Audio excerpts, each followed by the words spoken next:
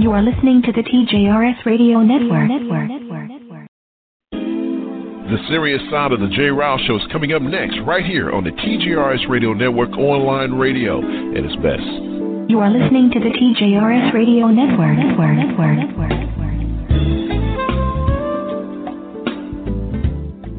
No more, it's none of my business. No more, I'm sure they'll work it out. No more, boys will be boys. No more, I'll say something next time. No more, why didn't she tell anyone? No more, she was flirting with him. No more, she's too smart to let that happen. No more, not my problem. No more, he didn't mean it. No more, why doesn't she just leave? No more, he said he was sorry. No more, she was drunk. No more, she was asking for it. No more, she seems just fine to me. No more, she should have been more careful. No more, we don't talk about that. No more bystanding. No more ignorance. No more excuses. No more. No more. No more. WWE Superstar Big Show here to tell you, if you've been drinking, get a ride, take a cab, find another safe way to get home. Cops all across the country are cracking down on drunk driving. They will see you before you see them. Drive sober or get pulled over. Online radio at its best. Online radio at its best. Hey, guten Tag. It's your resident map of the South. Let's do this. I'm telling you, I am first very honored that you would join me tonight. He has a very limited time spot, so we want to bring in Mr. Alan Farrell right away. Hey, how are you, Kathleen? You know what? I'm going to make a do with a do-bag. Man, what's crack-a-lackin', baby? What's crack-a-lackin'? It's time for the serious side of the J-Rouse Show. Don't try to call me out, Princess. You can take your love and true purpose and stick it. She's a bitch. You are listening to the TJRS Radio Network.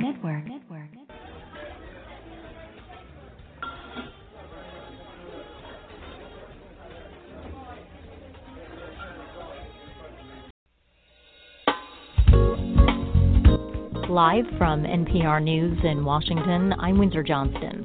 The impeachment inquiry into President Trump is expected to continue on Capitol Hill this week, despite a 2-week congressional recess that began on Friday. NPR's Tim Mack reports the investigation centers on a phone call between Trump and the president of Ukraine. The House Intelligence Committee is going to take a leading role in this investigation. They are investigating a conversation the president had in July with the leader of Ukraine, in which President Trump asked the Ukrainian government to open up an investigation into Joe Biden and Biden's son. Late this week, 3 committees sent subpoenas to Secretary of State Mike Pompeo for documents and scheduled deposition with a list of 5 further State Department officials. They'll be looking to start depositions this week and are demanding those documents from Secretary of State Pompeo by next Friday. The committee also announced a closed briefing with the Inspector General of the intelligence community that same day. Tim Mack, NPR News, Washington. Tens of thousands of pro-democracy demonstrators have taken to the streets for the 17th consecutive weekend in Hong Kong. The BBC's Stephen McDonald reports police are using tear gas and water cannons to break up massive crowds of anti-government protesters. This is an act of mass civil disobedience here in Hong Kong today. We have many thousands of people in the streets, despite being told by the police that they should clear out because this is technically an illegal assembly. We've had tear gas fired, we've had rubber bullets fired, and of course this is all leading up to the 70th anniversary of the founding of modern China, of the Communist Party taking the reins. And Beijing wants it to be a big celebration of everything that's great about this country. However, the protesters, they feel that they want to crash the party, as it were, and use this anniversary to push their claims for democratic reforms here in Hong Kong. The BBC's Stephen McDonald reporting.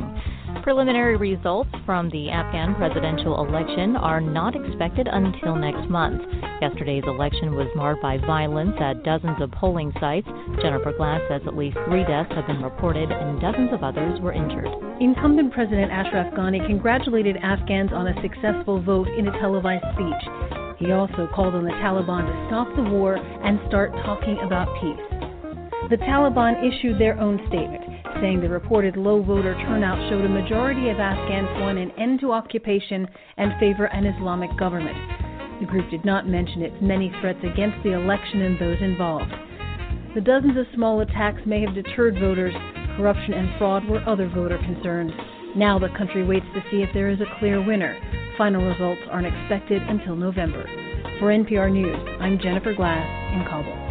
This is NPR News.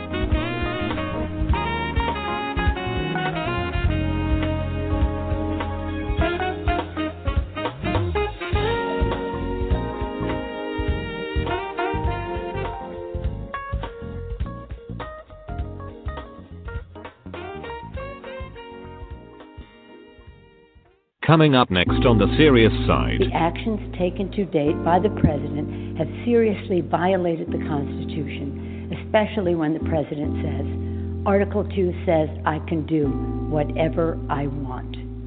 For the past several months, we have been investigating in our committees and litigating in the courts, so the House can gather all the relevant facts and consider whether to exercise its full Article 1 powers, including a constitutional power of the utmost gravity, approval of articles of impeachment.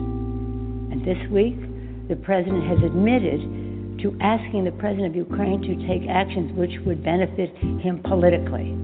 The actions of the Trump presidency revealed the dishonorable fact of the President's betrayal of his oath of office, betrayal of our national security, and betrayal of the integrity of our elections. Therefore, today, I'm announcing the House of Representatives moving forward with an official impeachment inquiry. I'm directing our 6 committees to proceed with their investigations under that umbrella of impeachment inquiry. The President must be held accountable.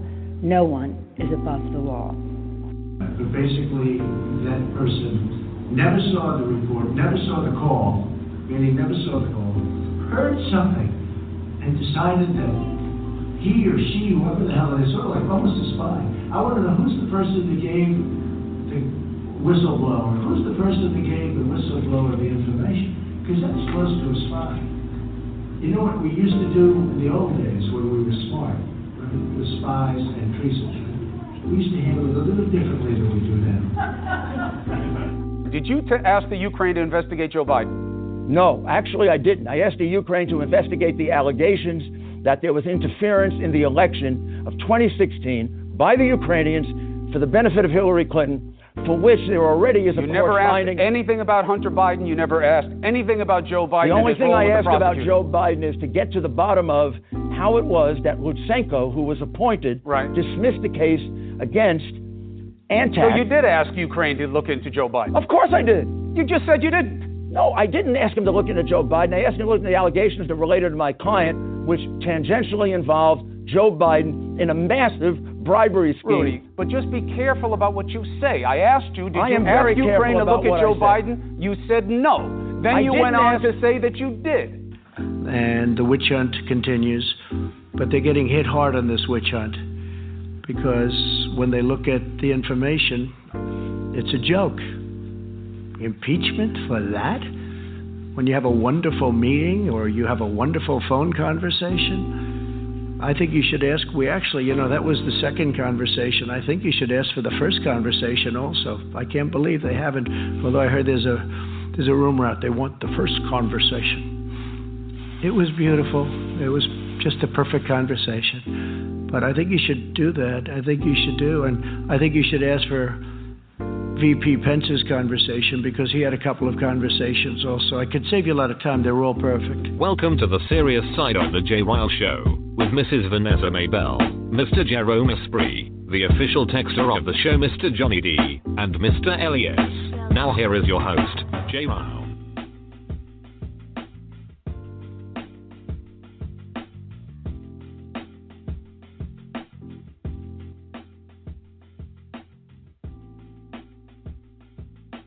Good Sunday morning to you folks. Today is September 29th, 2019, and you're in tune to the Serious Side of the J-Ryle Show, which happens every Sunday morning right here on the TJRS Radio Network, online radio at its best. Of course, I'm J-Ryle. Thank you so much for spending a portion of your Sunday with us, and as always, I never share the stage by myself. Let me bring in the man who really runs everything around here. The man who has, I know this is a lovely day for this guy. Can't wait to get him in, the real boss and the place to be, the one and only Mr. L to the E to the S. Good morning, sir. How are you? Good morning, sir. And how are you doing this morning, this fine morning? I'm doing fine this fine morning, Mr. Elias. I'm doing fine. All right, let me break it down. Because Vanessa Maybelli, we're having some issues with the board. You know how this thing is. You've been listening to us long enough to know that every now and then we have issues with BTR. And that's where we are actually located. That's the form in which we broadcast the show. So we're going to continue to try to get people in. Johnny D is off this morning. However, he will resume, go back to his old role as the official texter of the show this morning, someplace where he can't get audio. So bottom line is he'll be contributing as the show continues. And, of course, Mr. Jerome Espree usually joins us after his commitment to Clear Channel Radio. So right now it's just me and the boss, the one and only Mr. L to the E to the S. The number is 347-850-1272, 347-850-1272. And chat rooms should be open. If not, it will be open momentarily. So hang tight for that. And, of course, we are monitoring social media all over the platforms. And I'm ready to tell you, today's show, you guessed it, is all about the investigation for possible impeachment of the 45th President of the United States, Donald J. Trump. Now, a lot of things we're going to talk about this morning. We're going to talk about next steps. What happens next? We'll talk about some of the key players that were brought up this past week. What type of effect will this have on Joe Biden? Because we all know that what happened is that, Donald Trump is trying to get dirt on Joe Biden because he perceived Joe Biden as being the front runner. And even though he's perceiving that is his perception, tell you what, Elizabeth Warren has a lot to say about that. So once again, the number is 347-850-1272, 347-850-1272. Let's start off right there, Mr. Elias. Nancy Pelosi made the announcement this past week that the House will begin inquiries of impeachment. So now, first of all, when it happened, I said, I don't know where Mr. Elias is. Wherever he is, there's a smile on his face from ear to ear. So what do you have to say, Mr. Elias? Your dreams have finally come true. Yes, man. They found, it took a long time, but hey, man, look, this one, wow. When your own people are saying that you're doing something wrong, your own White House are saying that you're doing something wrong, and then you're sending out people who have not been vetted. Like, why is Rudy Giuliani going to talk to anybody? What is he to the government? He's nothing but Trump's puppet. Who's going to use him just like he used Michael Cohen? But I digress. And then you hide the tapes, all the tapes that you talk to with world leaders, even though there's nothing supposedly in there that that's top secret, you're hiding them in a top secret place. If there's nothing in there, why are you hiding it? Explain what that is, Mr. Elias. You talk about a top secret place when there may be someone, which I find it hard to believe, that may be listening to this show and don't know what the hell we're talking about. So explain what you mean when you talk about them hiding something in a secret place. Well, all the phone calls have been placed into I guess all the phone calls he's ever had with world leaders have been placed into a. Now, is that all of them, Mr. Elias? Because you have to be careful with what we say. So is it all, or are there some that have been placed? Yeah, some like Putin, Saudi Arabia, and the guy from Ukraine. So, look, they've been placed into someplace where they hide their emails or wherever, or where they hide all the phone calls where they cannot be dipped into. You can't do anything to them. It's supposed to be unbreakable. Well, bottom line is, look, I need you to do me a favor and investigate Joe Biden. Why are you asking another country, for all you patriots out there, why are you asking another country to investigate another American? Why are you doing that? There's no logical excuse for that There's no reason he should have done that. There's nothing he can say that's going to make him a great patriot. But he said it first. He said it best. I could be out on Fifth Avenue and shoot somebody and wouldn't lose a vote. And he's right. These people are going to back him no matter what. If Obama had did the same thing and said, hey, look, I need you to investigate whoever, Mitt Romney. I need you to investigate. There's another country that investigate Mitt Romney. What would the result have been? This is just unbelievable, unprecedented, and people are. I had one guy at my job tell me, he said he went over there and found all the stuff that Biden and I knew it was coming. Obama did wrong, and now he's getting the blame for it. Huh? Well, wow. Look, I mean, first of all, the system that you're referring to is it's called the White House Classified Computer System, and is used to hold sensitive transcripts from phone calls that the head of state, the president, has made to other heads of states. Or it may not even necessarily be that. It's to protect the nation's most sensitive secrets, including some of the preparation for the bin Laden assassination. So that kind of gives you a little bit of it gives you a taste of what's in there, right? So we're not talking about ordinary calls between the president and somebody he's calling. We're talking about top secret sensitive information. And there's no reason on God's green earth why those phone calls, a congratulatory phone call at that, which, according to a lot of White House former aides, that's a call that usually takes about 5 to 10 minutes. Hey, great job. There's some things we may talk about at a later date, but I want to congratulate you on your election. Not a situation where, hey, listen, Mr. President, we need money to help with defense. Okay, but I need a favor from you, though. So, it's like if, the thing I try to tell Americans that support this guy is that sometimes you have to look at this thing through the lens of KISS. Keep it simple, stupid. And just replace the names in the situation and put yourself in that situation. If a female comes to a job interview and you say, hey, listen, I hope I get the job. And then you say, well, okay, but it's something I need you to do for me. Now, just isolate that situation for a moment. If you walk into, if you are a female Trump supporter, think about it. Forget the situation. Just think about that. You go in and ask for a job. Said, I hope I get the job. I'm really looking forward to this. I need the money. Okay, great. But it's something I need to do. But there's a favor I need to ask of you, though. If you hear that, what are you thinking? What's the thought process that crosses your mind if a person says that to you? I mean, come on. Wow. And so these are the issues that we're dealing with. And so this is the thing that kills me about Republicans.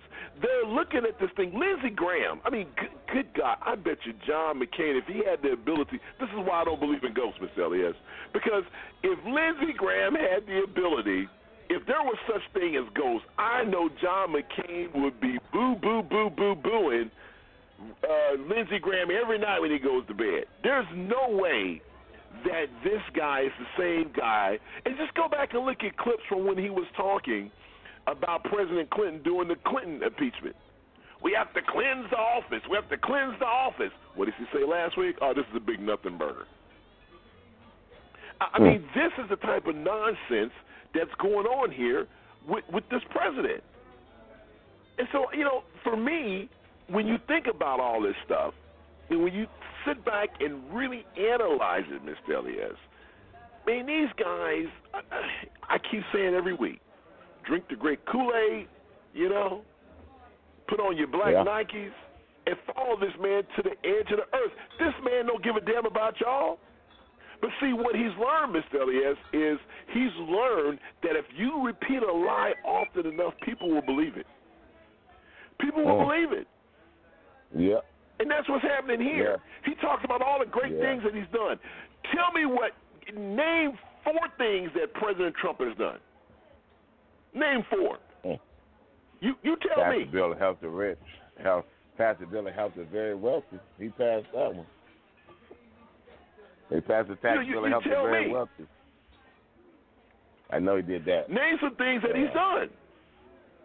At the end of last week's show, I played the 30 campaign promises, this is from last year, that Trump has made and he's lied about. And, I can play it today because I'm here to tell you that nothing's changed from it. I mean, it's the same old nonsense.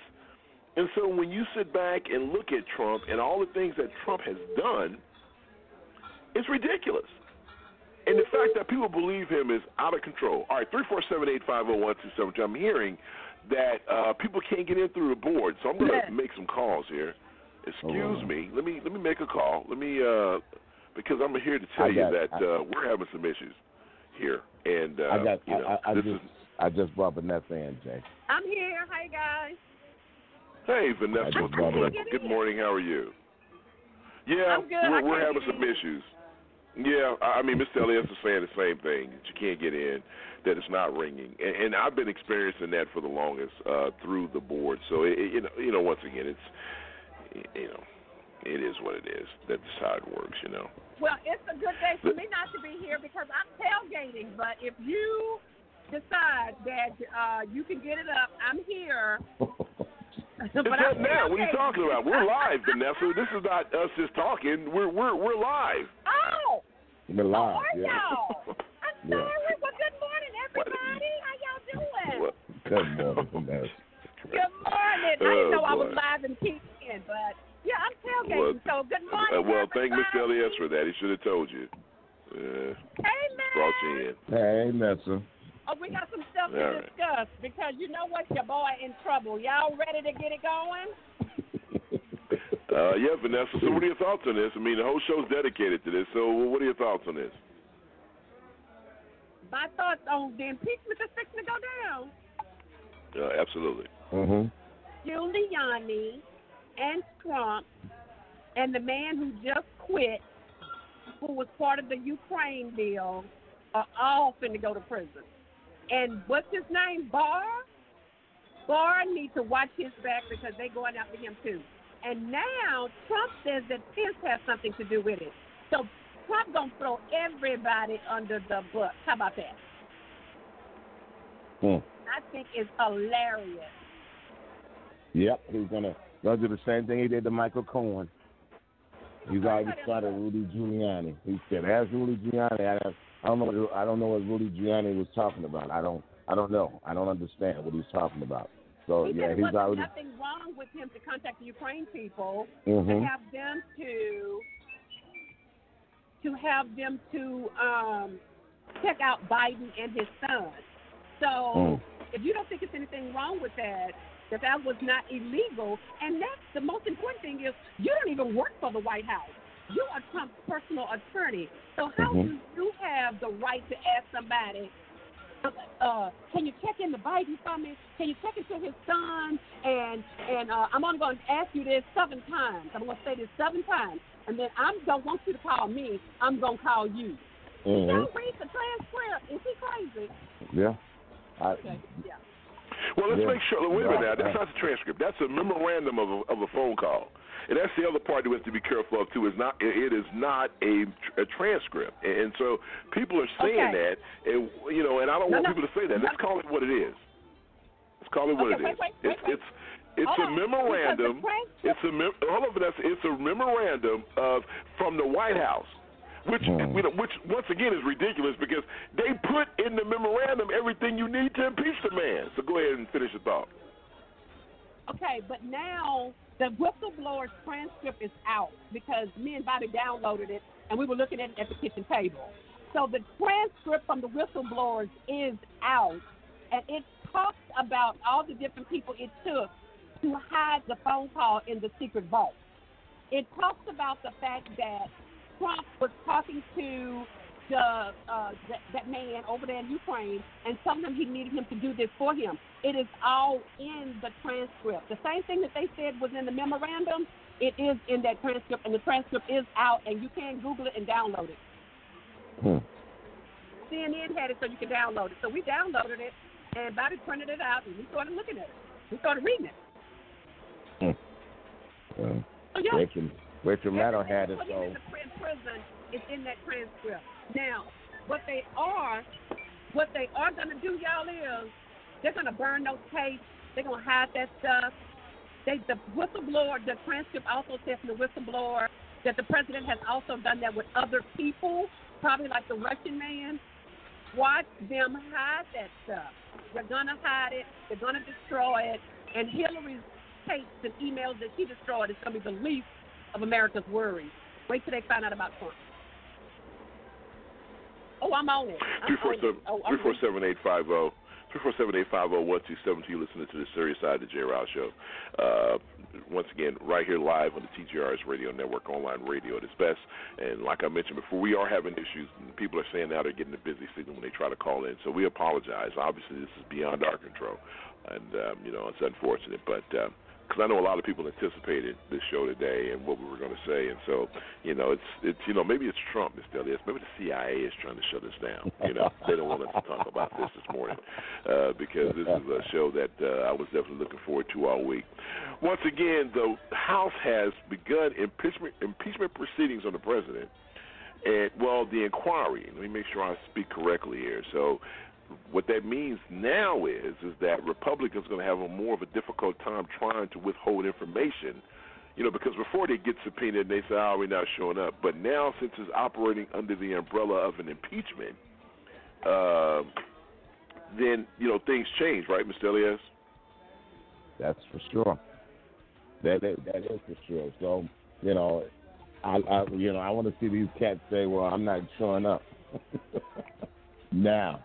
Wow. And what got me is when the IG said, that the whistleblower did nothing wrong. Nothing. And then Trump came back and said, back in the old days, what we used to do was take care of them. We'd handle them. How would you handle them back in the old days? This is, unreal, unbelievable. The way this cat comes out, and I'm waiting for him to come unglued and speak his mind like he usually does. That way he can throw himself further and further up under that bus himself. So that's what he's going to do. He's going to implode. He usually does. But once again, his followers, his cult are going to follow him into the abyss, man. That's what these people do. That's why I said you cannot, when we were talking about getting, as far as him getting, with his starting the impeachment process, he's talking about losing voters. He's never going to lose these voters, no matter what. No matter what. Yeah, but here's the thing, and I'm going to say this because here, let me tell you what's going on here, and this is the problem that. People can argue back and forth on this, and in the beginning, and so now I'm going to stick to my guns, and I'm trying to figure out I'm trying to represent this correctly. I know in the beginning, I was like, you know what, we don't need to impeach, right? And I said that based on what was going on with the Mueller report. I really and truly did, because I felt that the Mueller report was too convoluted. It was hard for people to follow. It was a 400-something page document that nobody read. I read a few pages. I'm not going to read a 400-something page document, but I'm not dumb enough, but I'm smart enough to realize that there was enough information in there to get the president, and, he had colluded in the whole 9 yards. But the Mueller report was hard to follow. I changed my mind on impeachment after what happened last week, or the week before last, and it kind of bled into this week. So when you think about it, people are saying, well, the Mueller report, it was a waste of time and all this other stuff. No, I don't think so. And the reason why I don't think it was is because I think what the Mueller report did, Vanessa, was it cast that die, right? That die of some fishy going on here. And, it wasn't as simple as saying that the guy colluded, because it didn't come out and say that. It said that, we think that the president did something wrong, and the only reason why we're not prosecuting him is because he's the sitting president of the United States. Had he not been the sitting president of the United States, we would be on that tail. But Americans didn't hear that. All they heard was there was no collusion. And they didn't say that, but they didn't say it was, they didn't say it wasn't. It says, look, Congress, do your job. And if you do your job, I've given you everything you needed. Plus, Mueller's testimony didn't do anybody any favor anyway. But this situation is point blank, clear as a whistle, right? It's clear as a bell. Bam. This guy asked the president of another country who needs America, hey, got this money for you, but guess what? I'm not going to give you this money. Well, put it this way. I need you to do something for me. Do something for me first, and let's talk about the funds. I think it's straight and clear, and I think this is the reason why we are where we are. And 63% of Americans are agreeing with us, saying, look, this guy colluded. And now we think that he needs to be, they support the impeachment, which is something, Mr. Elias, is pretty new, because Americans they weren't in favor of it, but now they are. So why do you think that is the case? Well, come on, as plain and simple as the nose on your face, the bottom line is that they're seeing right in front of them what's going on. They're seeing that this president is colluding with another country. Yeah, I mean, you would have to be, you would have to be blind not to see what was going on, or blind and deaf, because you can see what's going on, but you might not be able to hear it. Look, I'm told his supporters are still going to support him, though, no matter what. No matter what. Of course they are. No matter what this guy does, they're going to support him. Easy is in the chat room. Easy is still, is still supporting him, no matter what. That's what I'm saying. His supporters, you cannot. That's what I was saying about that earlier. You cannot worry about his supporters. They're going to support him, no matter what. I think he's the best thing since sliced bread. God bless you. But what you need is to get the people that didn't vote the last time excited enough to get out and vote. That's what you need. You need to get these people out and vote. And like in Michigan and in Wisconsin, where he won, you need to get those people out there and vote. 347-850-1272. Impeachment is a key word here, and a lot of people are wondering how the impeachment process works. So in this week's edition of 4 Minutes or Less, something that you need to know, we're going to talk about how the impeachment process works, because we think it's important for you to understand this. I mean, a lot is going on in our country, and you need to pay attention. So it's time for this week's edition of 4 Minutes or Less, something that you need to know. And once again, we do apologize for the issues we're having with the phone lines. We'll be right back. Don't go anywhere. You listen to the Serious Side, I think.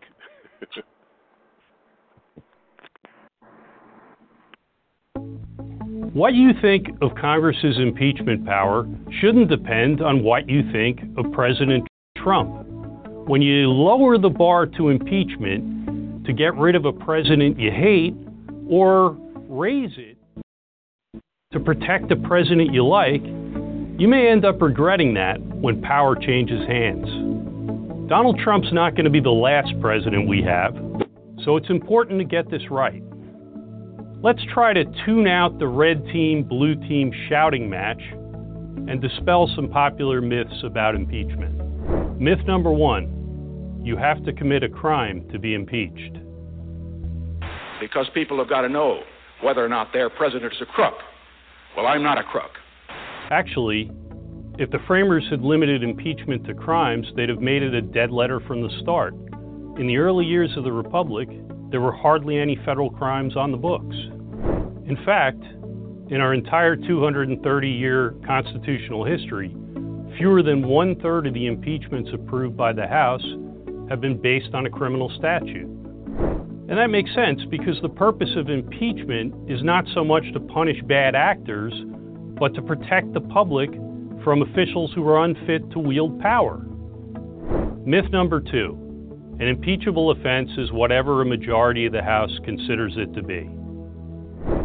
That's what Gerald Ford famously said in 1970, but it's wrong on 2 counts. First, legally. The Constitution doesn't reduce the impeachable offense to whatever you can get the votes for. It provides a legal standard. Second, that standard turns out to matter in practical terms, because if the legal grounds are weak, impeachment is much less likely ultimately to succeed.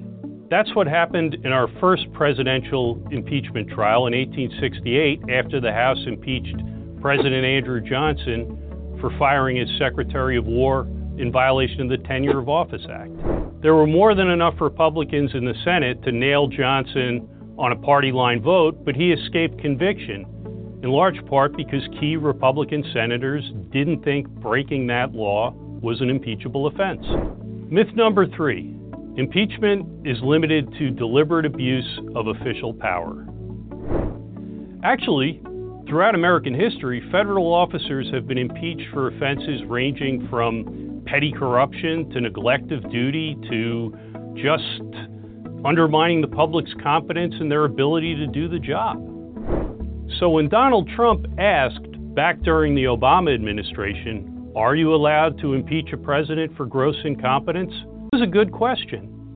The answer is maybe. James Madison said that impeachment was a defense against the president's incapacity, negligence, or perfidy. Abuse of power isn't the only way someone can disqualify himself from high office. Myth number 4, the 25th Amendment is a legitimate substitute for impeachment. That amendment, which was drafted in the wake of the Kennedy assassination, allows the vice president to step in when the president is declared unable to discharge the powers and duties of his office. Lately, there's been a lot of loose talk about using it to repeal and replace the Trump presidency. But the 25th Amendment was designed to cover situations of near total disability. Say a president put into a coma by a stroke or an assassin's bullet. It was never supposed to be an eject button for presidents who behave badly. If their behavior's bad enough, that's what impeachment is for. Myth number 5, impeachment is a constitutional crisis. You hear this sort of thing, and even worse, whenever impeachment talk is in the air. It's a coup, a constitutional nuclear weapon, a national nightmare. Our Constitution's framers weren't nearly that angsty about it. As Benjamin Franklin put it, impeachment provides for the regular punishment of the executive when his misconduct should deserve it, and his honorable acquittal when he should be unjustly accused. An impeachment debate isn't a constitutional crisis. It's the Constitution working as intended. I'm Gene Healy from the Cato Institute. Check out my new white paper on impeachment at cato.org.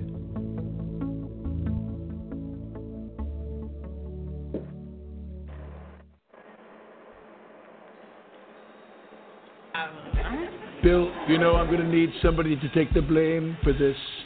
Yeah, but where are you going to find a sacrificial patsy that'll do anything you say? Not if. Don't worry, I've got the perfect stooge.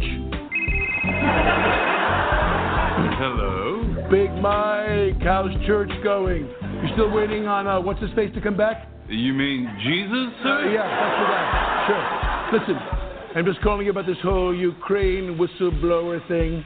It's looking pretty bad for you. For me, but you're the one who broke the law. Hey, wait a minute. Don't try to drag me into your mess. Welcome back in, 347-850-1272. Alex Baldwin came back and reprised his role as Donald Trump last night on Saturday Night Live, and I tell you, I love it. Welcome back in. We're talking about the House of Representatives who have opened an official impeachment inquiry on the 45th President of the United States. And so when we sit back and think about where we are, where this country's going, there are a lot of people who are still supporting this guy. But the bottom line is that there are a lot of Americans who are starting to change. Matter of fact, we have 225 members of the House who now supports the impeachment of the president, including one independent, former Republican Representative Amish. He went from Republican to independent.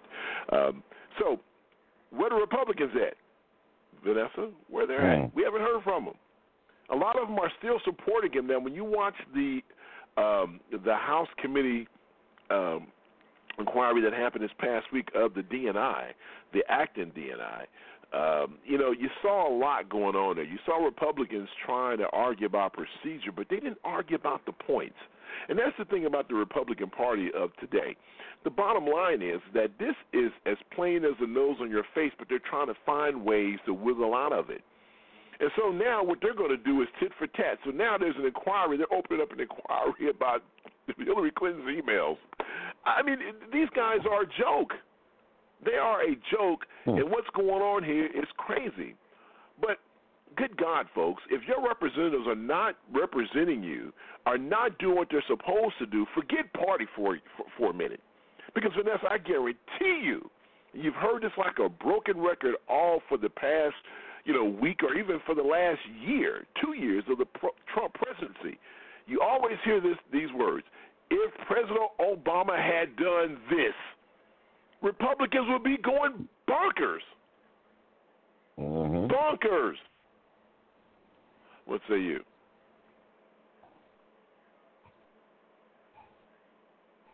Do we have Vanessa? I'm here. Yes. You know what? So what say you? Yes. I think all of this, y'all, is going to take some time. I think that with Pelosi, this is just me. People were wondering why Pelosi went ahead and put in the impeachment when she didn't even know what the actual transcript said. This is just Vanessa. I think somebody pulled her coat and told her what was in the transcript, and that is the reason why she dropped the bomb to impeach. And unbeknownst to her, that it was more information in that transcript than what she actually needed to impeach him. I am proud of Como on CNN for grudging at Giuliani and getting that information out of him and opening up his mouth. And now we actually have something to impeach him with. I think that when you start asking presidents of other countries to step in and find out dirt just so you can win an election, I think you should be under the bus. What I also think that Barr, I think that Pence, I think that all of them that are hiding the tape, they are aware of it, they know what's going on. I think all of them should go down as well. So to me, I think this impeachment process is going to take a few minutes because they're going to have to bring in somebody other than the whistleblower, because the whistleblower was not there to actually see all of this stuff. I think that those witnesses, those other 10, 12 people that was there that actually know, they're going to have to get those people to talk. And as long as Trump is standing there saying, I'm going to, what did he say? He was going to kill the people who did treason. I think that as long as he's throwing threats out there, people are going to be intimidated and they're going to be afraid to talk. I might be wrong about that, but I really think that he did it intentionally. No, you're right, Vanessa. Here's another kiss moment for you Americans out there. Once again, keep it simple, stupid. Once again, let's remove the fact that it's the president and all these other different things. Think about if you were at work and you saw somebody doing something that was illegal and bogus. What would you do? Would you not? Okay, you try to file claims and say, look, I'm going to file a claim because the bottom line is what this guy is doing is illegal. You are protected under the Whistleblowers Act. But guess what? This is another Republican president. Think about what happened with Scooter Libby and that whole thing with Valerie Plane's husband, when Valerie Plane was outed because of the fact that her husband said some things derogatory about how the Bush administration was handling the Iraq War. Once again. So it's a situation, Vanessa, where, the bottom line is he makes comments saying, well, in the old days, they would take him and shoot him and hang him and do all these other different things. This guy is a lunatic. And for you people who support him, I'd start looking at you guys through a different lens. Because he's a lunatic. He is a lunatic. Mr. Elliott, your thoughts? Well, Jay, I'll say it again, man. It was just a long time coming. It should have been done, from him making money off the presidency. He's been making money for so long off this presidency, and it's all about money with this guy, man. It is all about money. He was holding the money, which was our money, our taxpayer money, from another government that we agreed to help. This whole thing, man. It stinks to high hell, and you still got people who, for God's sake, are standing behind this president. I mean, even when it's in your face, even when it's in your face that this guy is asking another government another country to come in and mess with our democracy. You are still standing behind this, but you will talk stuff about Colin Kaepernick taking a knee against police brutality. Where are you patriots at now? Where are you guys to stand up for our country? You're standing up for a man, not a country. I don't understand it. I cannot understand it. And here's the other thing else I want to say. I can't wait until other people, because once this thing spirals out of control, people are going to start jumping ship. And when they start jumping ship, I want to see what the other people are going to say about the other phone calls that he's had with like Putin and the guy from Saudi Arabia. I just want to see it. I do. Well, think about what former Republican Senator Jeff Flake said. He said if they held a secret vote, that at least 34 Republican senators would vote to impeach him. So they're playing politics. But this is no different. The Democrats played politics in the 90s. My problem with the political situation, let me say this. Let me say one thing about when President Obama was in office, and how President Obama went to these vulnerable Democrats and say, look, we need to pass universal health care. And, you know, you're going to have to stand up and take the badge of courage, because at the end of the day, you may lose your seat behind this. And that was a part of that wave. So people talk about how President Obama got slaughtered. He got slaughtered in those midterms that year because a lot of those Democrats said, look, we're going to go ahead and we have to do what's in the best interest of the country. So they're going to vote us out of office, but guess what? We're looking at the greater good. That's not what's happening in today's Republican Party. Today's Republican Party, you're saying, look, bottom line is this is all about politics. We're not going to cross this man. You can't tell me that for someone who's supposed to represent the Constitution of the United States, for you to think that this is okay, it's not okay. And you're starting to see some cracks, Vanessa, some cracks. You know, Meadows, he's a Trump guy. You know, one of the things he said during the hearing was, he said, you know what, this is not okay. This is not okay. Mitt Romney, you know, he's saying this is troubling. Now, a lot of people are blowing off what Mitt Romney is saying because they feel that only reason Mitt Romney's doing this is because he has a problem with the president. So what do you think, Vanessa?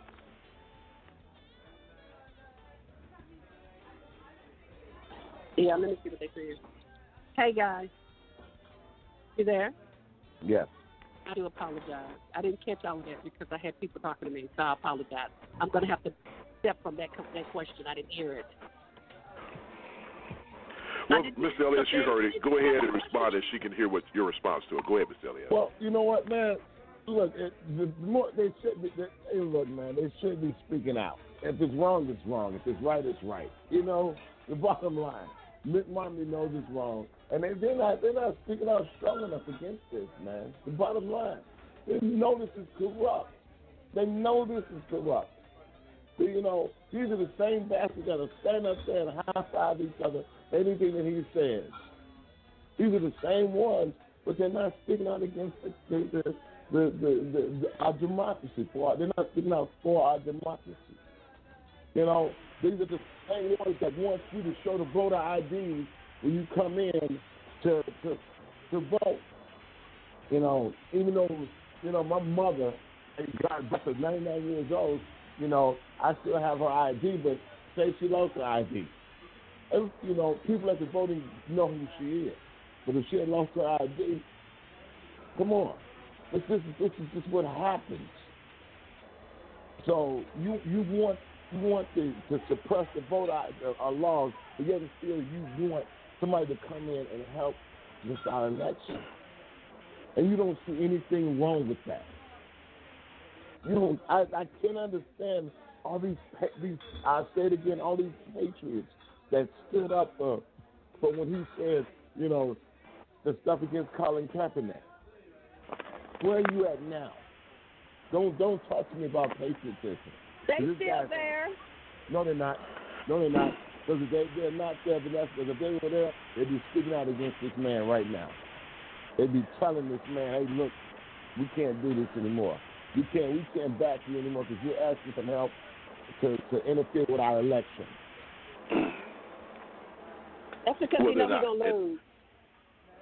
Well, listen, don't say that because we thought he wasn't going to win, and guess what? He's sitting at 1600 Pennsylvania Avenue. I don't take anything away, Vanessa. I'm telling you, I do not take anything away from the fact that this guy could possibly win re-election. I'm not taking anything for granted. I agree with that, Jay. But let me rephrase it then, because you won't be getting the emails. He is afraid of Biden. You don't hear him talk about Kamala Harris. You don't hear him talk about Booker. You don't hear him talk about nobody. Well, he's looking at the polls. He's looking at the polls. Yeah, the polls. Yeah. So he's looking. That's how he does, because he stays in his room and stuff for the first 6 hours of the day, looking at TV and such. So, I mean, hey. But, I don't even think that's it, though. You know what I think it is? And we have Jackie. We're going to bring Jackie in after I make this comment. Well, this is what I think it is. I think it's a situation where this guy knows that as soon as he jumps on Executive One, because it will be called Executive One once he's a former president, as soon as it lands wherever it's going to land, I think he is afraid that the authorities will be waiting for him on the tarmac to lead him away in black SUVs. We're not talking about the normal black SUVs they give to current presidents or former presidents. We're talking about the law enforcement black SUVs. I really, truly believe he understands. Listen, Michael Cohen is in prison for a crime that him and Donald Trump committed. You think about it, he's in prison for the role that he played. He was the henchman. He wasn't even the main guy. And the only reason why Donald Trump's not in jail is because Donald Trump is the president of the United States. In my opinion.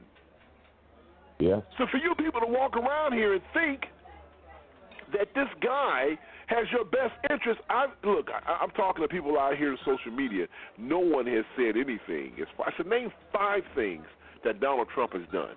Ain't nobody can come up with 5. They are with tax cuts. The tax cuts, most economists are saying that those tax cuts are going to be detrimental to the long-term economic plan for America, right? The deficit, which Republicans, oh my God, we're deficit hawks. The deficit is shooting through the roof. You can't name something. He's rolling back environmental protections. Yeah, but you know what? That's going to hurt us in the long run. That's going to hurt the environment. He got us out the Iran deal. Really? When most people said we should have probably stayed in it. And he talks about President Obama giving all this money to the Iranians. What they're not telling the truth about is the fact that that's money, it was already Iran's money. We didn't give them whatever $1 billion we gave them. That was their money that was frozen through assets. And so during the negotiation process, we said, okay, if you're going to abide by this, we're going to unfreeze your own money. We didn't give you the money. It was yours in the first place. All we did was froze it because you guys were bad actors. When you negotiate, you got to give some stuff. Okay, we'll give you your money back. But when you listen to Republicans tell that story as if, he's paying ransom, he gave them all this money. No, unfroze money that was already theirs. So you people, wake up. All he's done for this country. What has he done for this country? You can't tell me. Let's bring in Jackie, our Director of Social Media Outreach, in her final days in that capacity. Say good morning to her. Jackie, what's happening? Good morning. How are you? Good morning. How's everybody doing? Good morning. Living in the world of Trump. Yeah. Question is, how you doing? I'm doing great.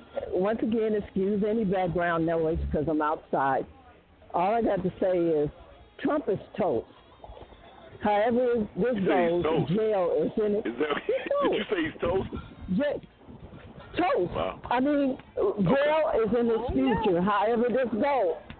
But if he do the Nixon and resigns, he heads to jail. If he actually goes through an impeachment process, he's in jail. If he actually even makes it to re-election, which is possible, jail is in his future.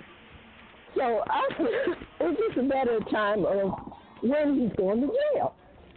There ain't no if. When? Because I swear to God, if you're any self-respecting, moral person, see, I gotta trust and believe that there's some self-respecting, moral people on the GOP. And you just gotta look at him for what he's doing and call it as it is. I mean, you can't. How much longer can you with this? I have to believe there's somebody actually moral on that other side that says enough is enough. And all I can do is hope and pray that that time is now officially here. Because this is utterly ridiculous. What has gone on is utterly ridiculous. Ain't nothing else to be said about that. Utterly ridiculous. It's at a whole different level. I mean, you're right about that. What's going on here is a whole different level. And the bottom line is for people who continue to think that this guy is doing the right thing is unbelievable. You know, I had people tell me, I thought we were friends, Jay. Yeah, I did too. But at some point in time, you have to step up. And I'm here to tell you, and people may not believe this, and, I don't care. If President Obama had done half the stuff that this guy's doing, I'd be the first one saying, get him out of there. I would be. Because what's right is right, what's wrong is wrong. And I wish this show was on the air back during the Clinton administration, because I got into a lot of arguments with a lot of my friends because I was like, hey, this guy, is unbecoming of the office of the presidency. Oh, man, what that man does in his personal business, that's his own personal business. No, it's not his own personal business. He's the president of the United States. That don't matter. It don't matter. The bottom line is that, what he did, if he want to get him a little something, okay, right. That's sex. That's his personal life. You're the president of the United States, and you're having sex in the Oval Office. Now, I know that sounds like a fantasy for a lot of you cats out there, but at the end of the day, that's unbecoming of the president. And I had a lot of my Democratic buddies come after me because I made those comments. And I stuck by those comments, and I will continue to stick by them. And at the end of the day, it doesn't matter. If you signed up for that position, if you ran for that office, then guess what? There are consequences. I mean, you know what that office is all about. Because if it wasn't a problem for you to be having sex and all this other stuff, why deny it? Say, hey, I stayed in the office late one night and I wanted to get some. But you knew it was unbecoming. That's why you lied about it, President Clinton. So I'm not going to sit here and be like, oh, well, that was wrong, that man did. Okay, fine. But the bottom line is he was wrong. And they did the right thing by impeaching him for lying under oath.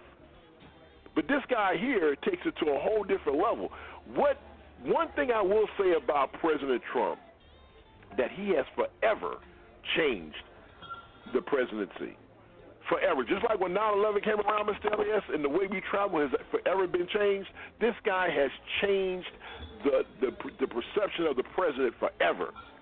People don't respect that office like they used to. What did LeBron James call him, Mr. Elias? He says, you clown, nobody wants you bum, nobody wants to come to the White House to see you. This is the president of the United States that he's talking to. Yeah. That's for sure. He has changed this. Yes, there's no respect for that office anymore. None whatsoever. You got that right. The White House will never be the same. Never be the same. And he has, let me tell you something, and I think, and people may look at me crazy for saying this, I think for a good thing. I think what he has done, he has been so out of whack that they're going to have to go back and re-look at the powers of the president. And it's unfortunate. Because this guy walks around here like he has a crown on his head. He thinks he's a king. And it's amazing to watch people fall in line with this. And these are seasoned legislators who understand how it works. Well, I thought they did. But they're all concerned about what the generational effect that they can have on people. They're kissing this man's behind because you know why? Because there's a possibility he may be able to put another Supreme Justice on the Supreme Court. He's already nominated more freaking conservative judges to the lower courts than any president in this nation's history. Conservatives, evangelicals. This guy is on tape. You hear him on tape confirming with Michael Cohen about paying off Stormy Daniels. And they act like they can't hear that. They go, okay. He's on tape. And yet and still these guys, they still follow him because you know why? Because they're looking at the bigger prize. And who knows? I mean, is it right, wrong, or indifferent? I have no idea. Unbelievable. All right, coming up next, what will this do for Joe Biden? It is the best Sunday. I mean, at the end of the day, we'll talk about that. We'll talk about what's happening with Joe Biden. We'll talk about what's happening over at Fox News. They're starting to have a civil war. Man, I tell you what, it's a beautiful day in America. We'll be right back after this. You're listening to the Serious Side of the J. Rouse Show. It is the best Sunday morning online radio show, period. Hi, I'm Jay, the host of the Serious Side of the TGRS, and I'm asking you to come join me and my friends for some serious conversation before you go to church. It's the Serious Side of the TGRS. Happens every Sunday morning, 9 a.m. Central Standard Time, right here on the BTR Radio Network.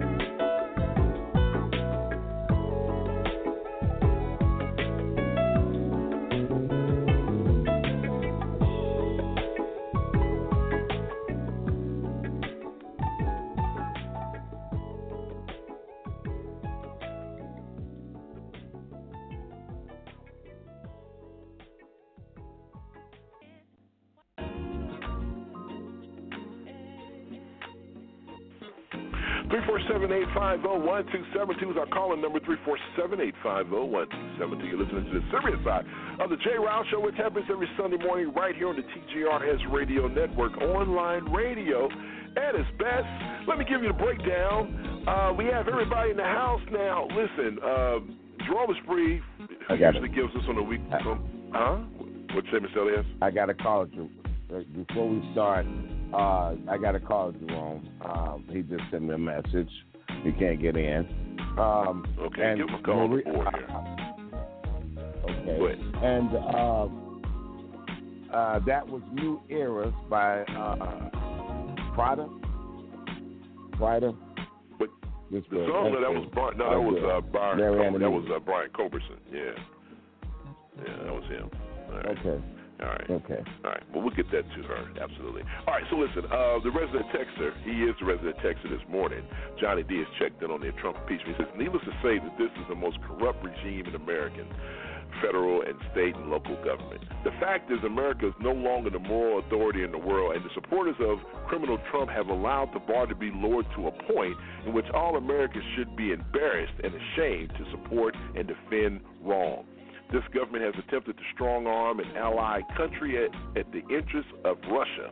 If you saw the hearings, it is clear the Republican Party are going to attempt to change the narrative. And he said, I'm ready to go live, and he is here live. Thank goodness, the one and only Mr. Johnny D in the place to be is in the house. Good morning, Johnny. How are you?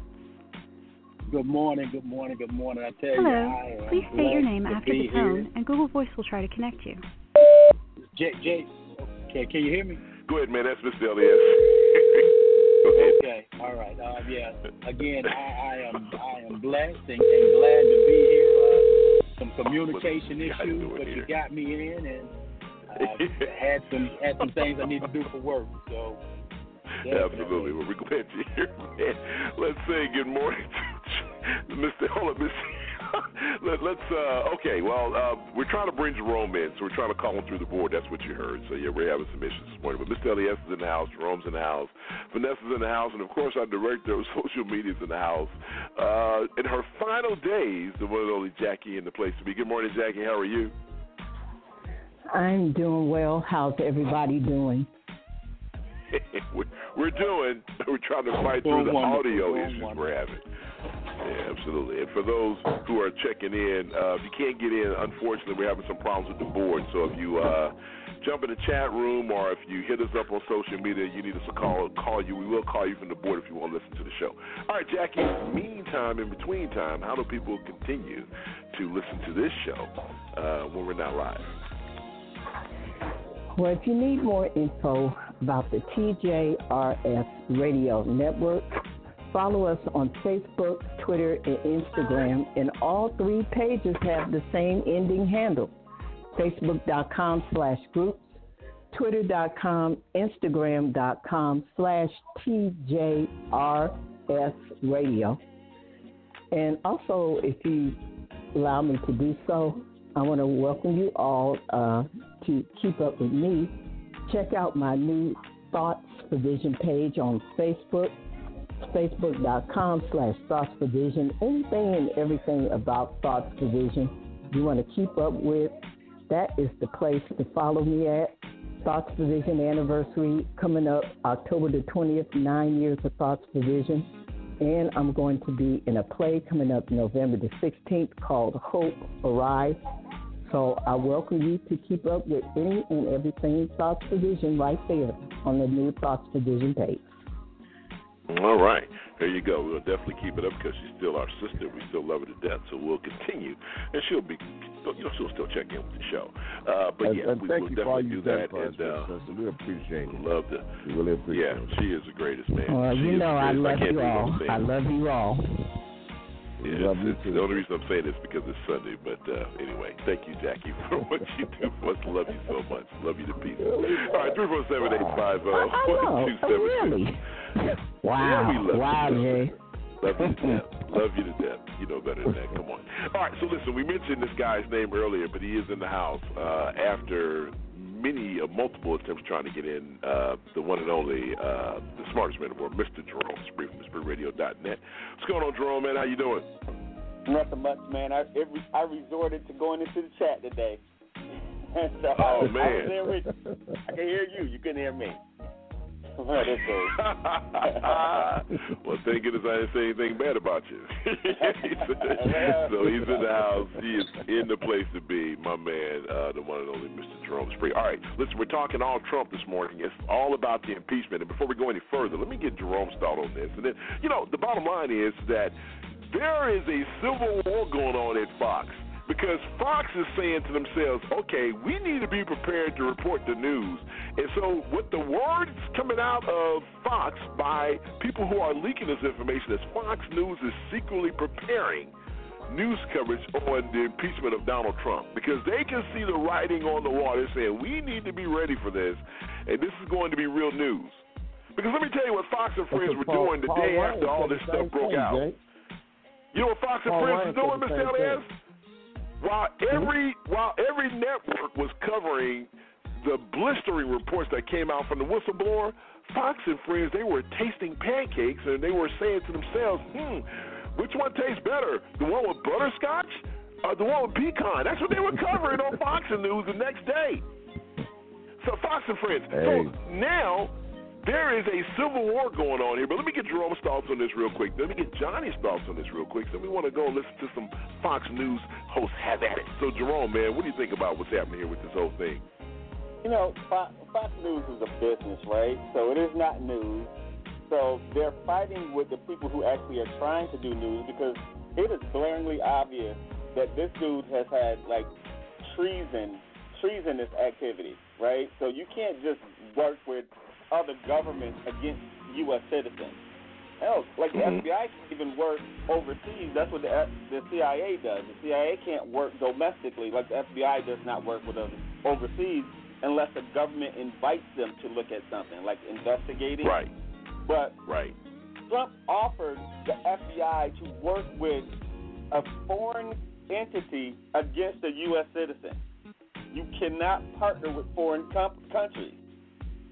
So it is blatantly obvious to anybody who has any sense that is pretty treasonous, and he's going to get impeached for it. That's the easiest thing to impeach him for. Everything else, you can spin it. You can say it was interpretation, like his words. He said this, but he meant that. In this case, they have him on tape reaching out to them. That's a problem. Once you get it on tape, there's the Nixon stuff all over. Wait a minute. Okay, you say that, but they had him on tape with Michael Cohen saying, okay, go ahead and make that payment to Stormy Daniels, and that clown survived that. Yeah, but think about it this way. It's Republicans we're talking about. So apparently hooker pedophile stuff don't really bother them so much as you think it would.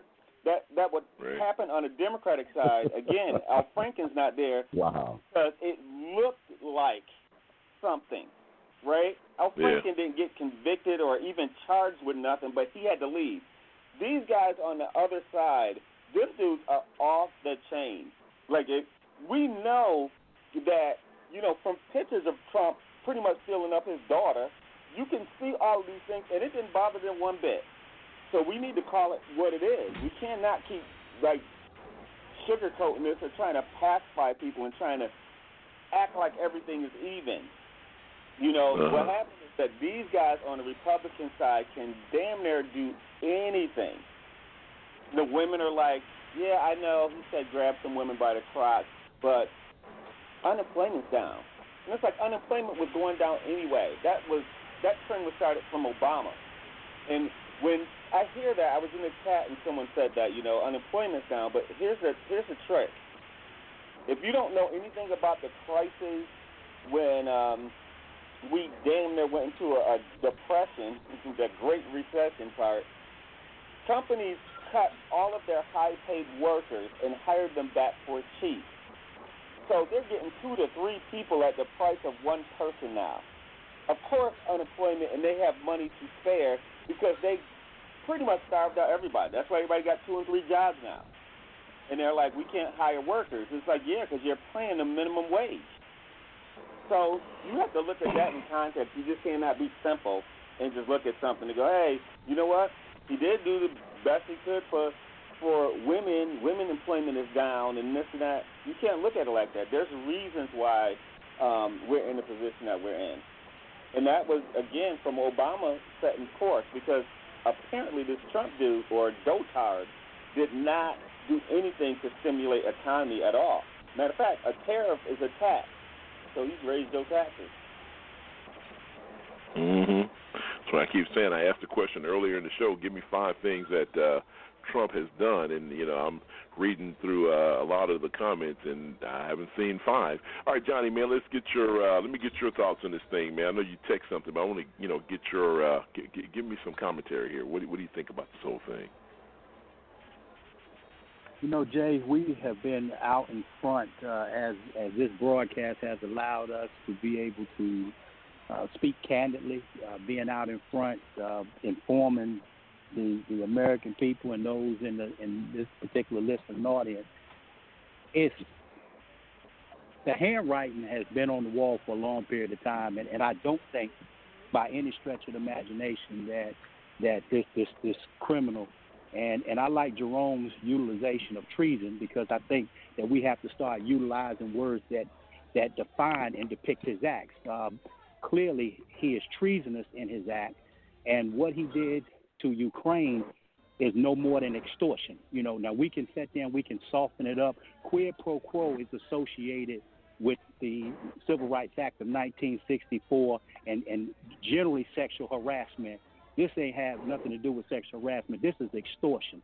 This is one superpower nation dictating the well-being of a smaller country who just so happened to be in conflict with Donald Trump's allies, which should be his nemesis, Russia.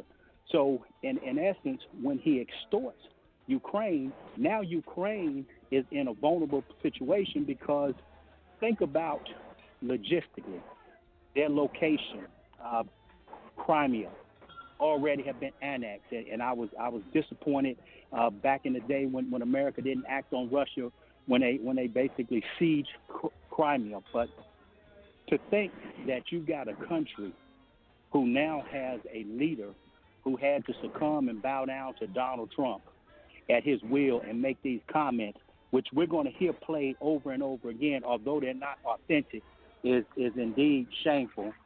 But our reality is this here. We are in an era in American history which chronicles no period of time ever. I mean, you have not had a more criminal government than what we have now. And what I really and truly want to see is that the American white male to stand up and be accountable, because the image of the ugly American and the American white male is being depicted and determined by Donald Trump.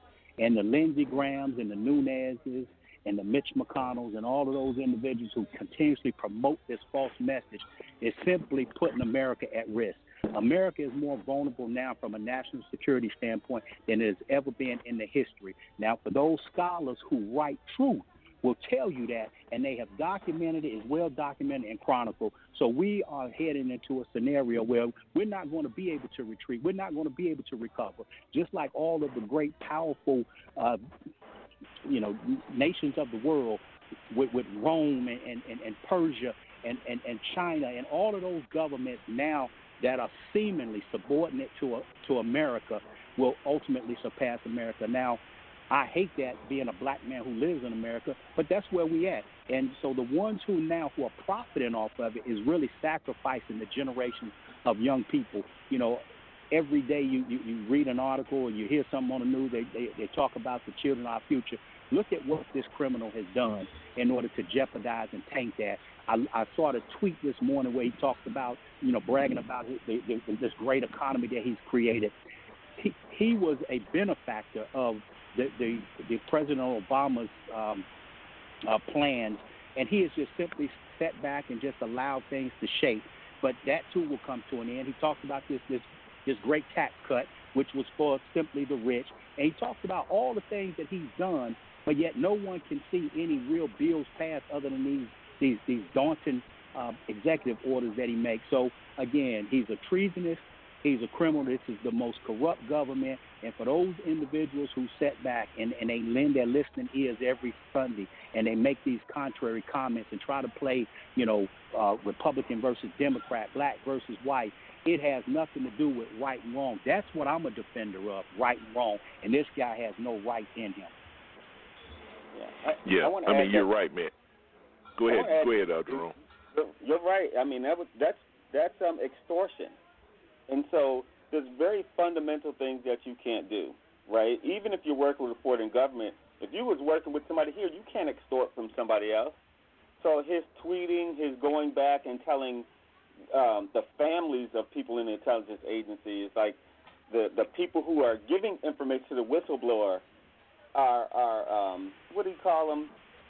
He said something like they were, I don't know, they were betraying him, but he was saying that they were enemies, kind of thing. Like treason. Treason. Treason. Oh yeah, the treason. Man. Right. Espionage. You pick a word. It's clown. So now he's forcing them. Like he's doing this in plain sight. You can't excuse that because if he said it and got caught on camera saying that just means that he's threatening the people who are still there, saying if you talk to him, we're going to investigate you. So they're not even being that careful on that stuff. And I want to add one thing on to what Johnny didn't say this, but just in the spirit of what he was talking about, is I always kind of feel like we are missing the boat when it comes to white folks handling their children, right? So when it comes down to it, if we're looking at the impression around the world, white folks should not be the standard bearer of the world generally because of very fundamental facts. When we look at, mass shooting and all of that other stuff, those are primarily white male things. When we look at, and they never look at the least amongst them as a problem. So whether it is white women who never get convicted of jack squat and white men who never are accountable, you can be a sniper and kill all of these people, and they'll be like, well, he might have had mental problems. Like, they don't want to take responsibility for jack. So how the rest of the world sees them, we can be brainwashed on this side because they're still controlling all the networks, giving us impression. So we're bombarded with the same the same information, the whole Tarzan thing. And it's like, oh, no, white males are cool, right? But on the ground, on the surface, they have a correct assessment when some countries are starting to say, our citizens, we're telling them not to go to the U.S. because they're showing their true colors. Trump is an abomination of that. But it don't mean it's not true, because apparently the supporters that are using that lie, we're supporting him because of the economy, we're supporting him, and we just want to bring the nation together. You want the nation to be together around that nonsense again, around Klan, around neo-Nazi. You want us to still be okay that y'all are doing that same nonsense. And that has to end at some point. We're going to get immune to it. So as y'all keep showing your butt, I don't care who you put out here saying, oh, it's going to be bad for the Democrats if they impeach Trump. It will not. That's why he don't want to be impeached. He needs to have a asterisk on his name just to show that some people were awake while he was in office. So we need to kind of understand that. It's interesting you bring the fact that he didn't want to be impeached. And, I said earlier in the show that, this guy is afraid he's going to go to jail. And that's what this is all about. I mean, you can sit here and say, oh, he wants to, this guy is thinking about himself, period. End of story, full stop. This doesn't have a damn thing to do with running the country. He's concerned about going to jail. And so now what has to happen is people are scrambling, especially Republicans, to try to figure out, okay, how do we fall down on this? Like I mentioned earlier, Jeff Flake said, look, if they held a secret vote, 34 Republican senators would vote to impeach him. But because they're playing politics, they're not going to do a damn thing because, and this is the reason why Democrats should push this and force a vote. Stand up for who you are because the polls are changing. 63% of Americans now support impeachment of this president. And not only is there a conflict within Republicans, but there's also a conflict on Fox News. Fox News is saying, man, how do we deal with this? So you have people on Fox, some folks on Fox report the news, and then you have the Tucker Carlsons of the world. Let's listen to this, and we'll talk on the other side. Fox News senior judicial analyst Judge Andrew Napolitano is here. We've been able to see now the transcript of this phone call between Zelensky and the Ukrainian president and President Trump that President Trump just called a hoax. But from this transcript, the details of the call, what's your biggest takeaway? That after the president of the Ukraine said we need to buy more, and he gave a specific type of missile, Javelin missiles from you, the president said, we're interested in helping you, but I need a favor. And then he articulated what the favor was. And at the time he articulated that, you have to take this in context. The context is that the United States government is sitting on a commitment to wire $140 million to the Ukrainian government and to sell $250 million worth of military equipment to the Ukrainian government. And the president is asking in their fight against the Russians. Correct. There are Russian tanks on the border. Yeah, there's a war now. They need, and the Russians have taken a part of their country away from them. And the American public policy has been to help defend Ukraine for years, and they need the equipment. And the president asked for a favor. Yesterday on this air, at this time, you said that the requesting of that favor in exchange for investigating his political opponent amounted to a crime. Do you stand by that? I recognize that a lot of lawyers may disagree with that, including the Justice Department, because the Justice Department says asking for that kind of favor is not a thing of value. Let me read that. The Department of Justice official tells Fox News that the president suggesting or asking about an investigation of former President Biden and his son, quote, could not be quantified as a thing of value. Here, meaning at DOJ, it was concluded that whatever this was, it was not a thing of value. There is a lot of legal authority, and I join it on the other side. And the other side basically says anything that helps the campaign, whether it's cash or emails or smearing your opponent, is a thing of value. And therefore, requesting it is a crime. Yes. Last night on this network, during primetime opinion programming, a partisan guest who supports President Trump was asked about Judge Napolitano's legal assessment. And when he was asked, he said, unchallenged, Judge Napolitano is a fool. Attacking... Actually, that clip is short. I'm going to try to play the rest of it because we actually it was really Tucker Carlson and some clown he had on his show talking about what Shep Smith and what Chris Wallace and some of the people who are actually trying to report real news over there on that network had to say. But they are finding themselves, Mr. Elias, they're finding themselves in defensive mode because they realize that at some point in time they have to cover the story. They say they're Fox News. And so they have a division over there because there are people over there that's going to report the news. Chris Wallace has had problems with Stephen Miller. He's come after him when he said stupid stuff on his show.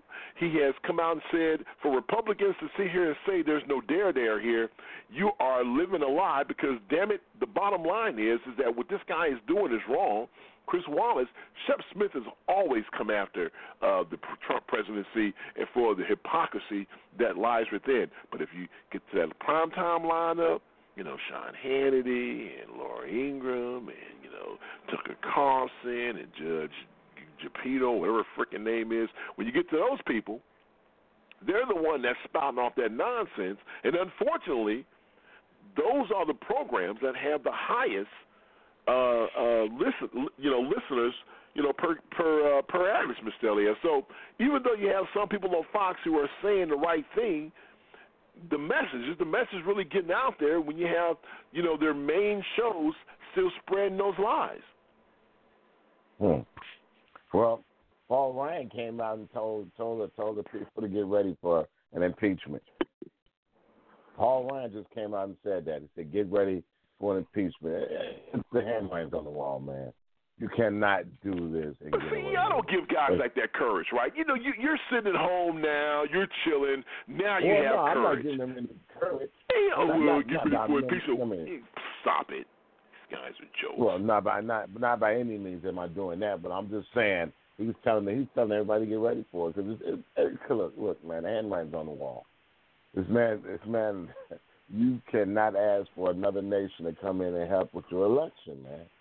You cannot do that. Man, that's what he's doing.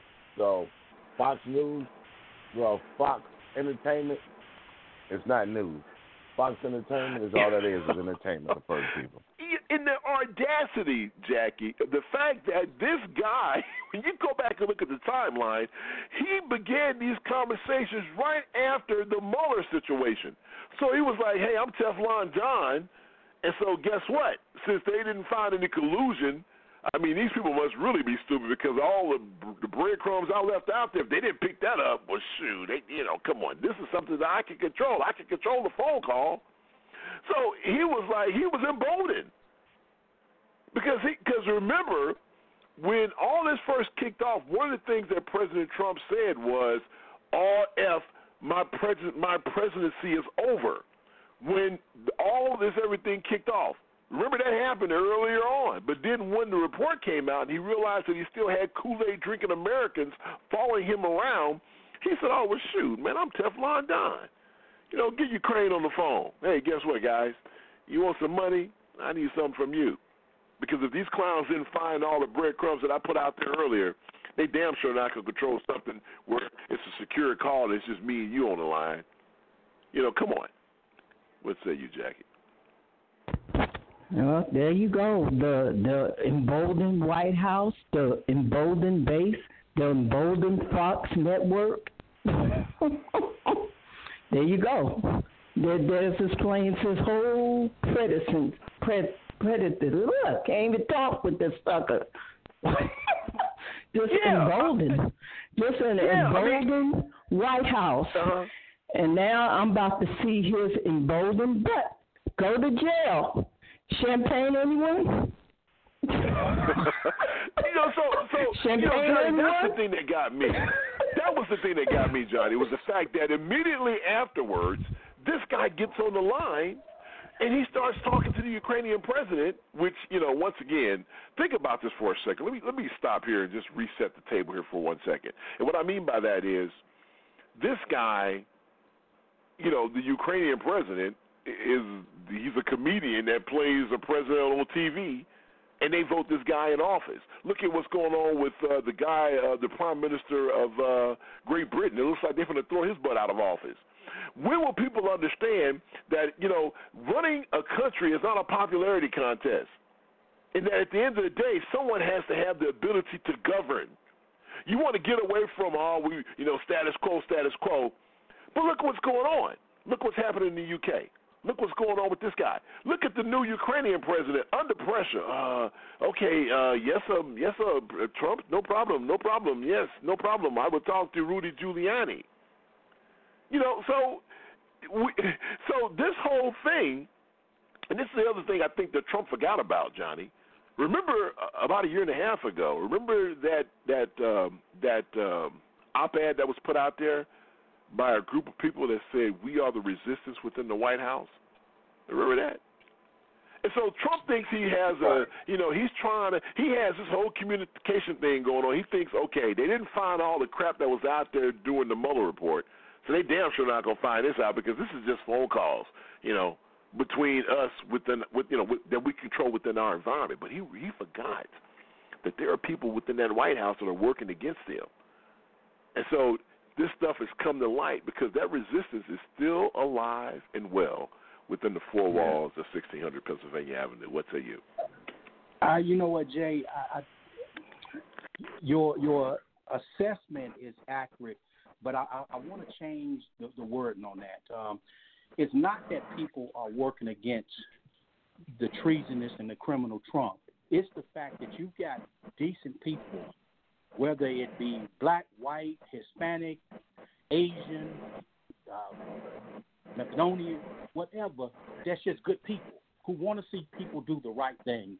So for those individuals who he want to persecute and criminalize and call them traitors and treasonous and things like that, those are the people who are in every facet of life. There's a neighbor out there that sets down the street from Jay Riley, that every time Jay Riley may do something, that somebody is going to report it.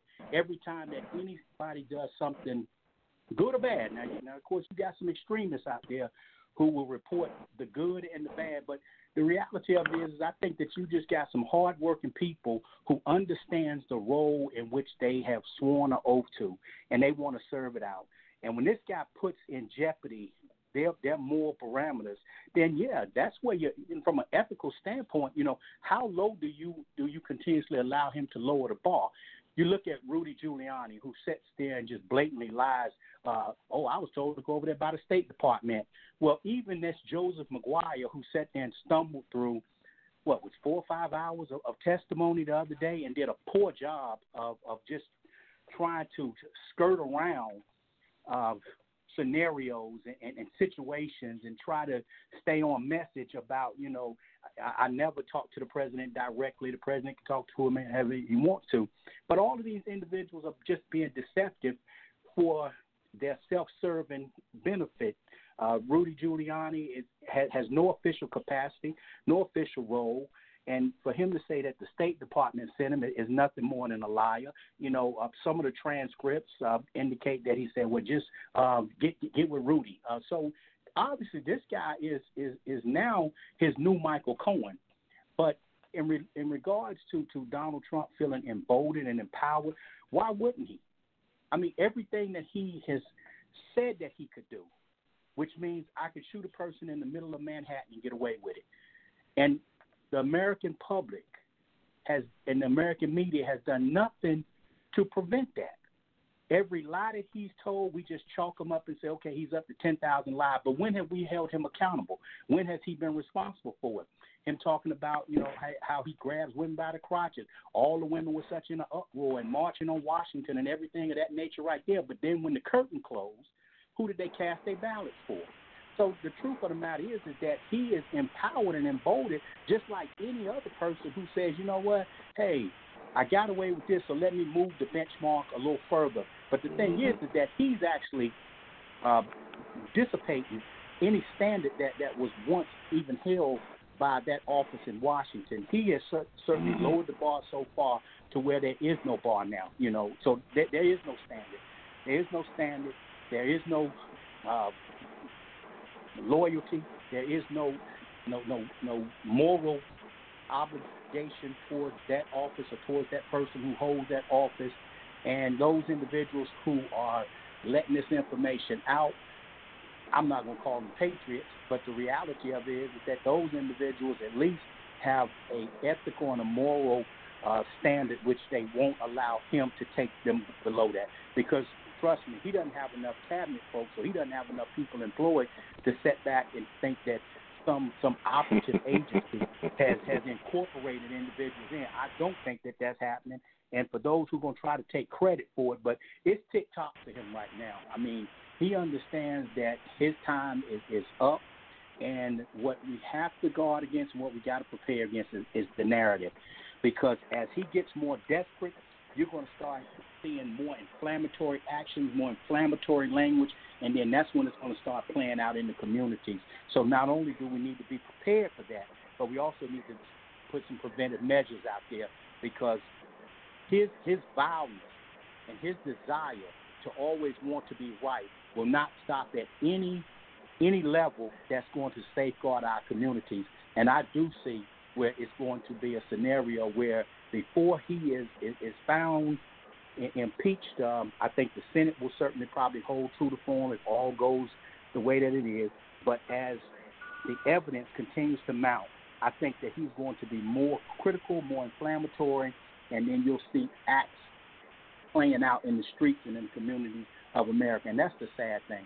It really and truly is. Absolutely. 347-850-1272. Real quick, Jerome, does this help or hurt Joe Biden? Does the whole scandal thing help or hurt him? I don't really think it does too much to him. I think that it just depends on how he plays it. You know how scandals work. It's not what anybody says about you, it's how you react to what they say about you. So he could just, if he would just blow it off then technically it wouldn't stick. The problem is he's a Democrat, and so the thing with Democrats is that they always want to talk about it.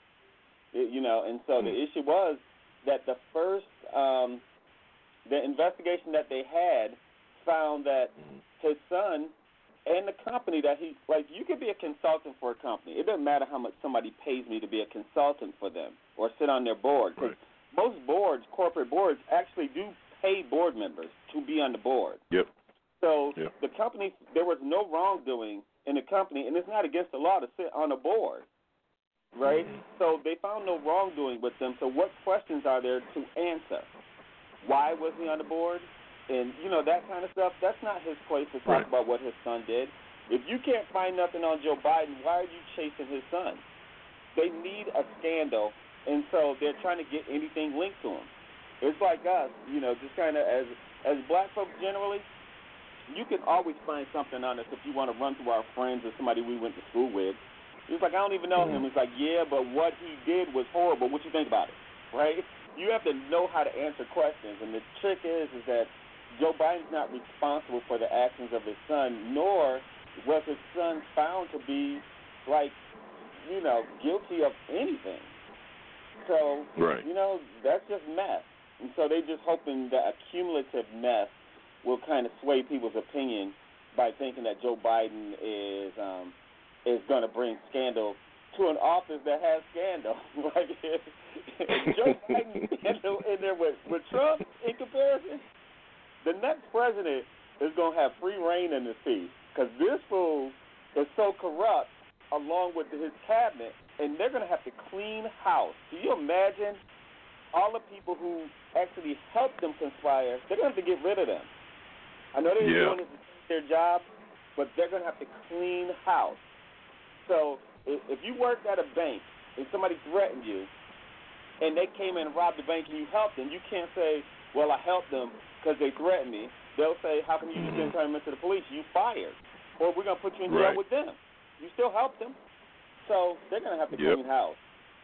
So I don't think this is going to bother Biden, but it is going to bother Democrats because if Biden wins, he's going to have to clean house. And do you know what the Republicans are going to say? This is just retribution. Now Trump's getting charged. Now the attorney general's getting charged. They'll keep saying that this is retribution. Well, all those dudes are clearly breaking laws.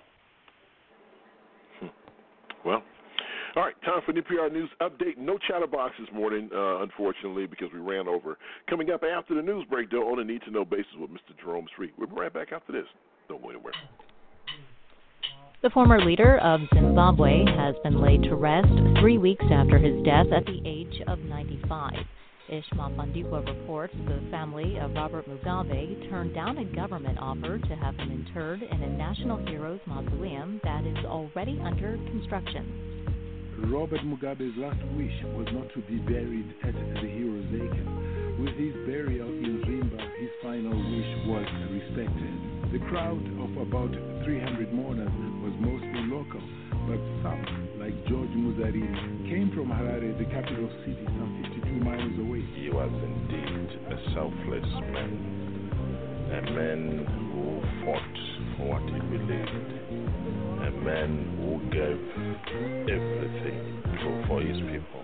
Incumbent President Emerson Mnangagwa, his ministers and senior members of the ruling ZANU-PF party, which Mugabe led for more than 4 decades, were conspicuous by their absence. For NPR News, I'm Ishmael Fundikwa in Zimba, Zimbabwe. Myanmar is calling for Rohingya Muslim refugees in neighboring Bangladesh to be repatriated to their former homes so they can live in what the country's Minister of State calls a more conducive environment. In comments before the UN General Assembly on Saturday, Myanmar's Minister of State says the country is working with Bangladesh and also the UN to find a long-term and practical solution. I'm Windsor Johnston, and you're listening to NPR News from Washington.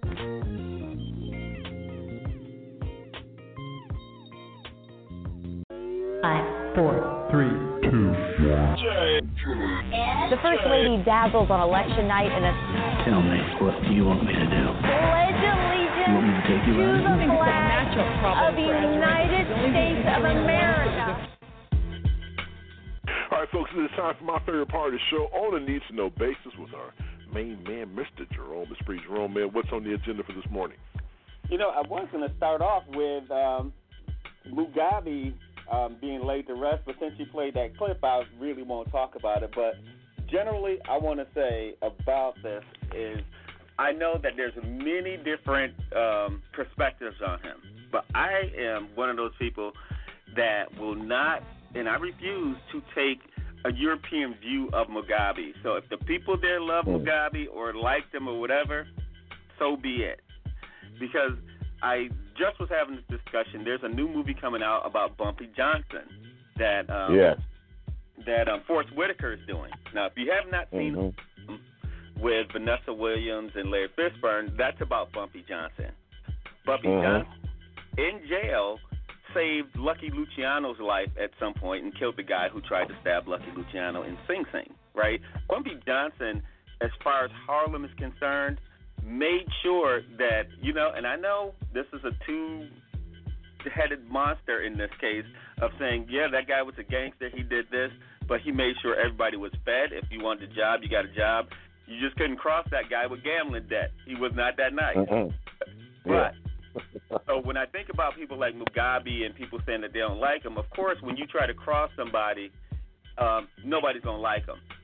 But if you don't do anything to that guy, you know, he fed people.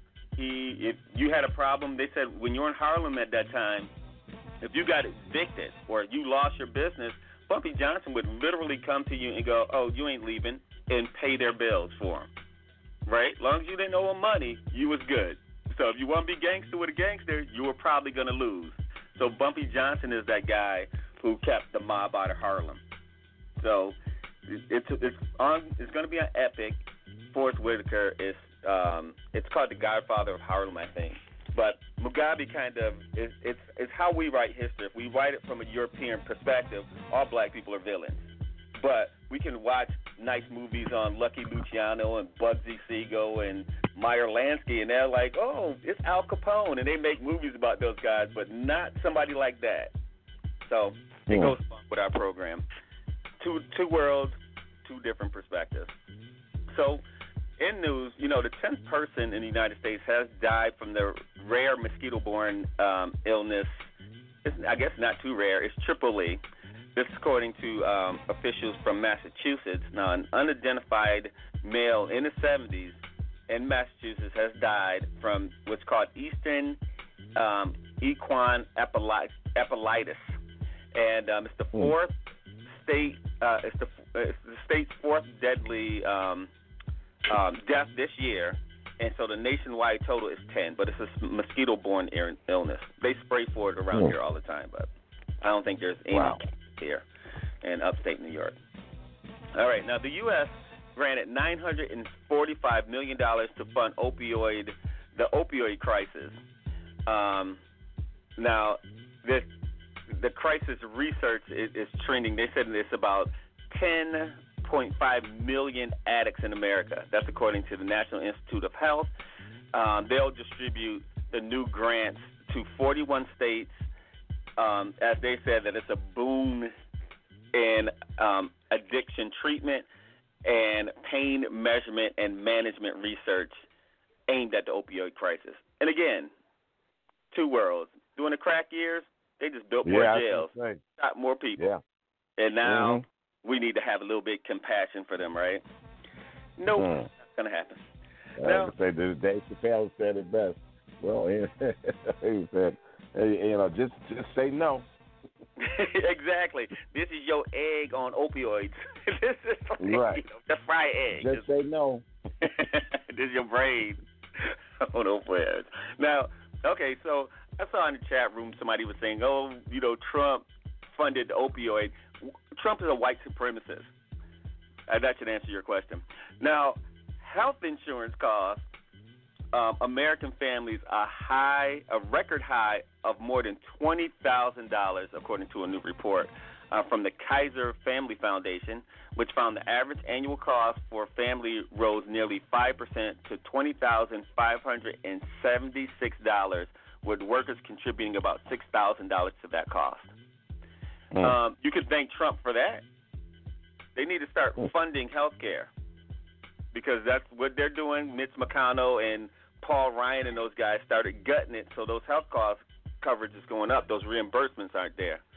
So instead of trying to give somebody a tax cut and extorting, not extorting, but they're pretty much blackmailing, the Ukraine, they need to start using our money to do something else, to help some people who live in this country. Wow. Now, Illinois was hit by 2.5 inch hailstones this week. There's 70-mile-an-hour winds and flash floods as more than 1,000 flights were canceled in what they called a freak early winter storm. And we had hail in upstate New York. We had that happen, too, the other day. Montana braced for 50 inches of snow. Damn. Yep. 50? They said 50.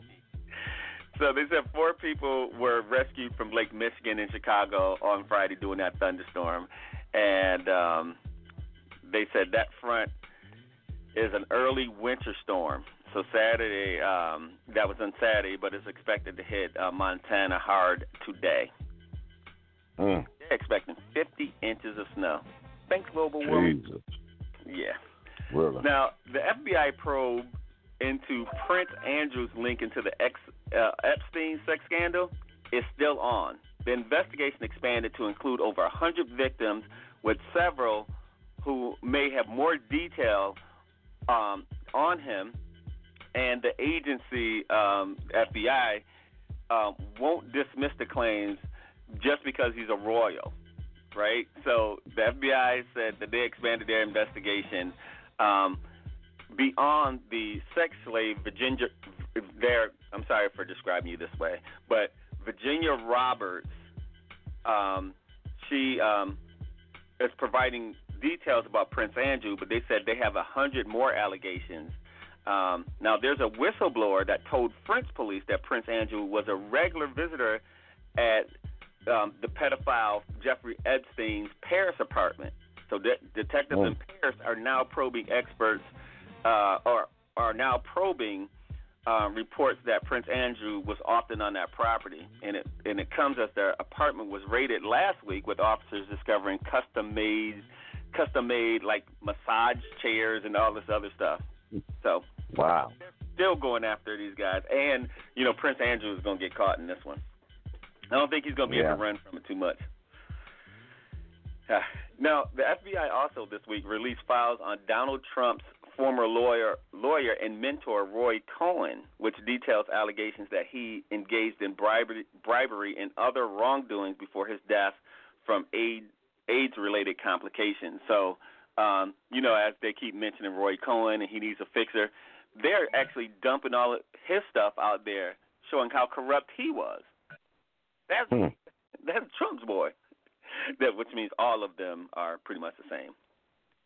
Now, an NYPD special victims detective who was 37, who monitored sex offenders, is arrested for allegedly abusing his 12-year-old babysitter.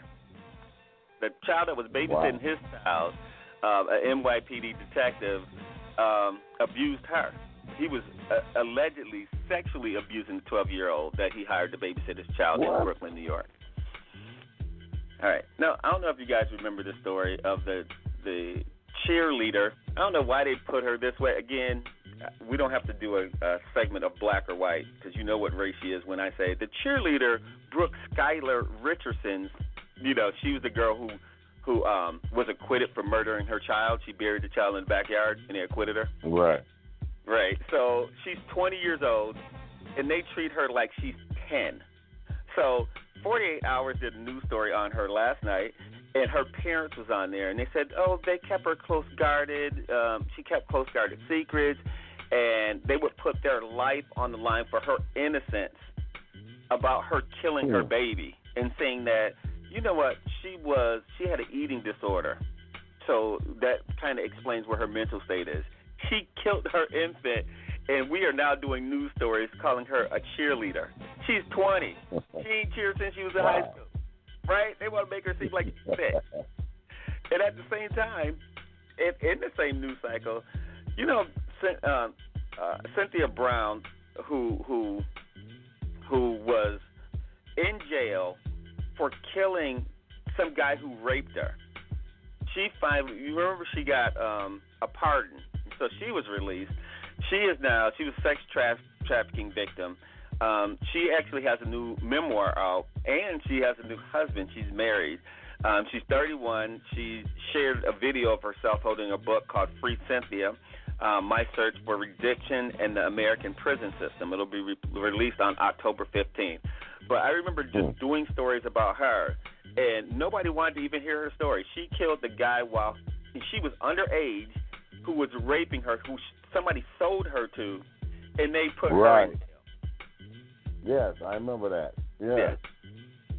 You know, and again, so it goes back to the story that some people in this society, in this country, we protect, and some people we don't. Speaking of that, you know, there's the guy, Thomas Gilbert Jr., who's 34, the spoiled Princeton graduate is how they're describing him in the news.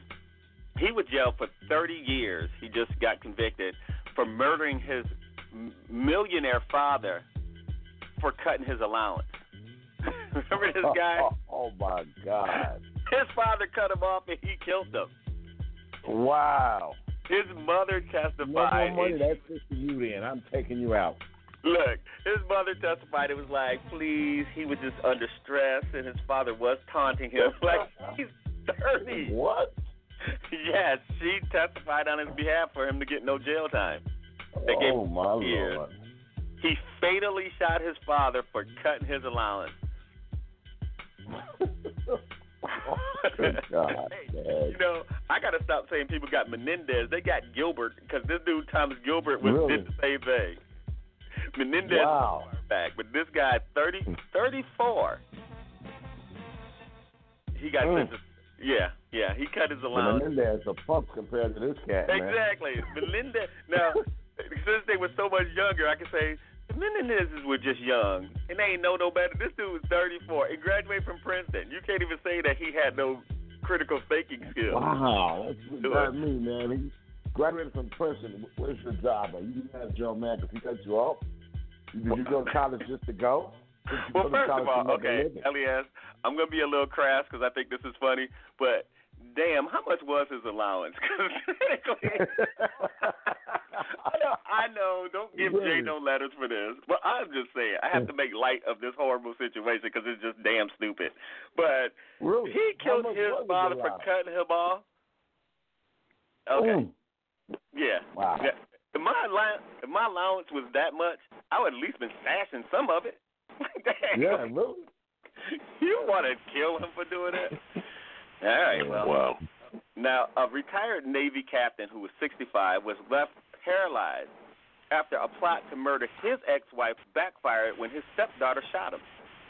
And he attacked them both with a wrench. So, Henry Frank Herberg, who's from Florida, had plans to murder his ex-wife and allegedly attacked her before being shot by his stepdaughter. So the police did deem that self-defense, and they didn't charge the girl, which they shouldn't have. By the time, that was the only decent police story I had today. That at least she didn't get convicted for it. I know. All right, let me jump in real quick, Jerome. All right, we're 60 seconds out. We're going to continue to do the news. So if you want to listen, you're going to have to catch in the archives because we can't call you because you can't call in. So catch in the archives. We'll see you next week. Yeah, well, okay, whatever. All right, here you go, man. Jerome, floor is yours, man. Go ahead. Okay.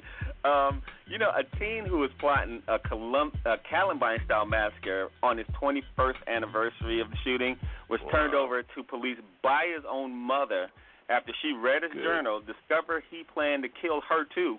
Now again, it wasn't probably that he wanted to kill everybody else, but once he said he was going to kill her, she turned him in. So the teen, who has not been identified because he's a minor, was taken into custody in College Park, Washington, after his mother contacted police about his journal.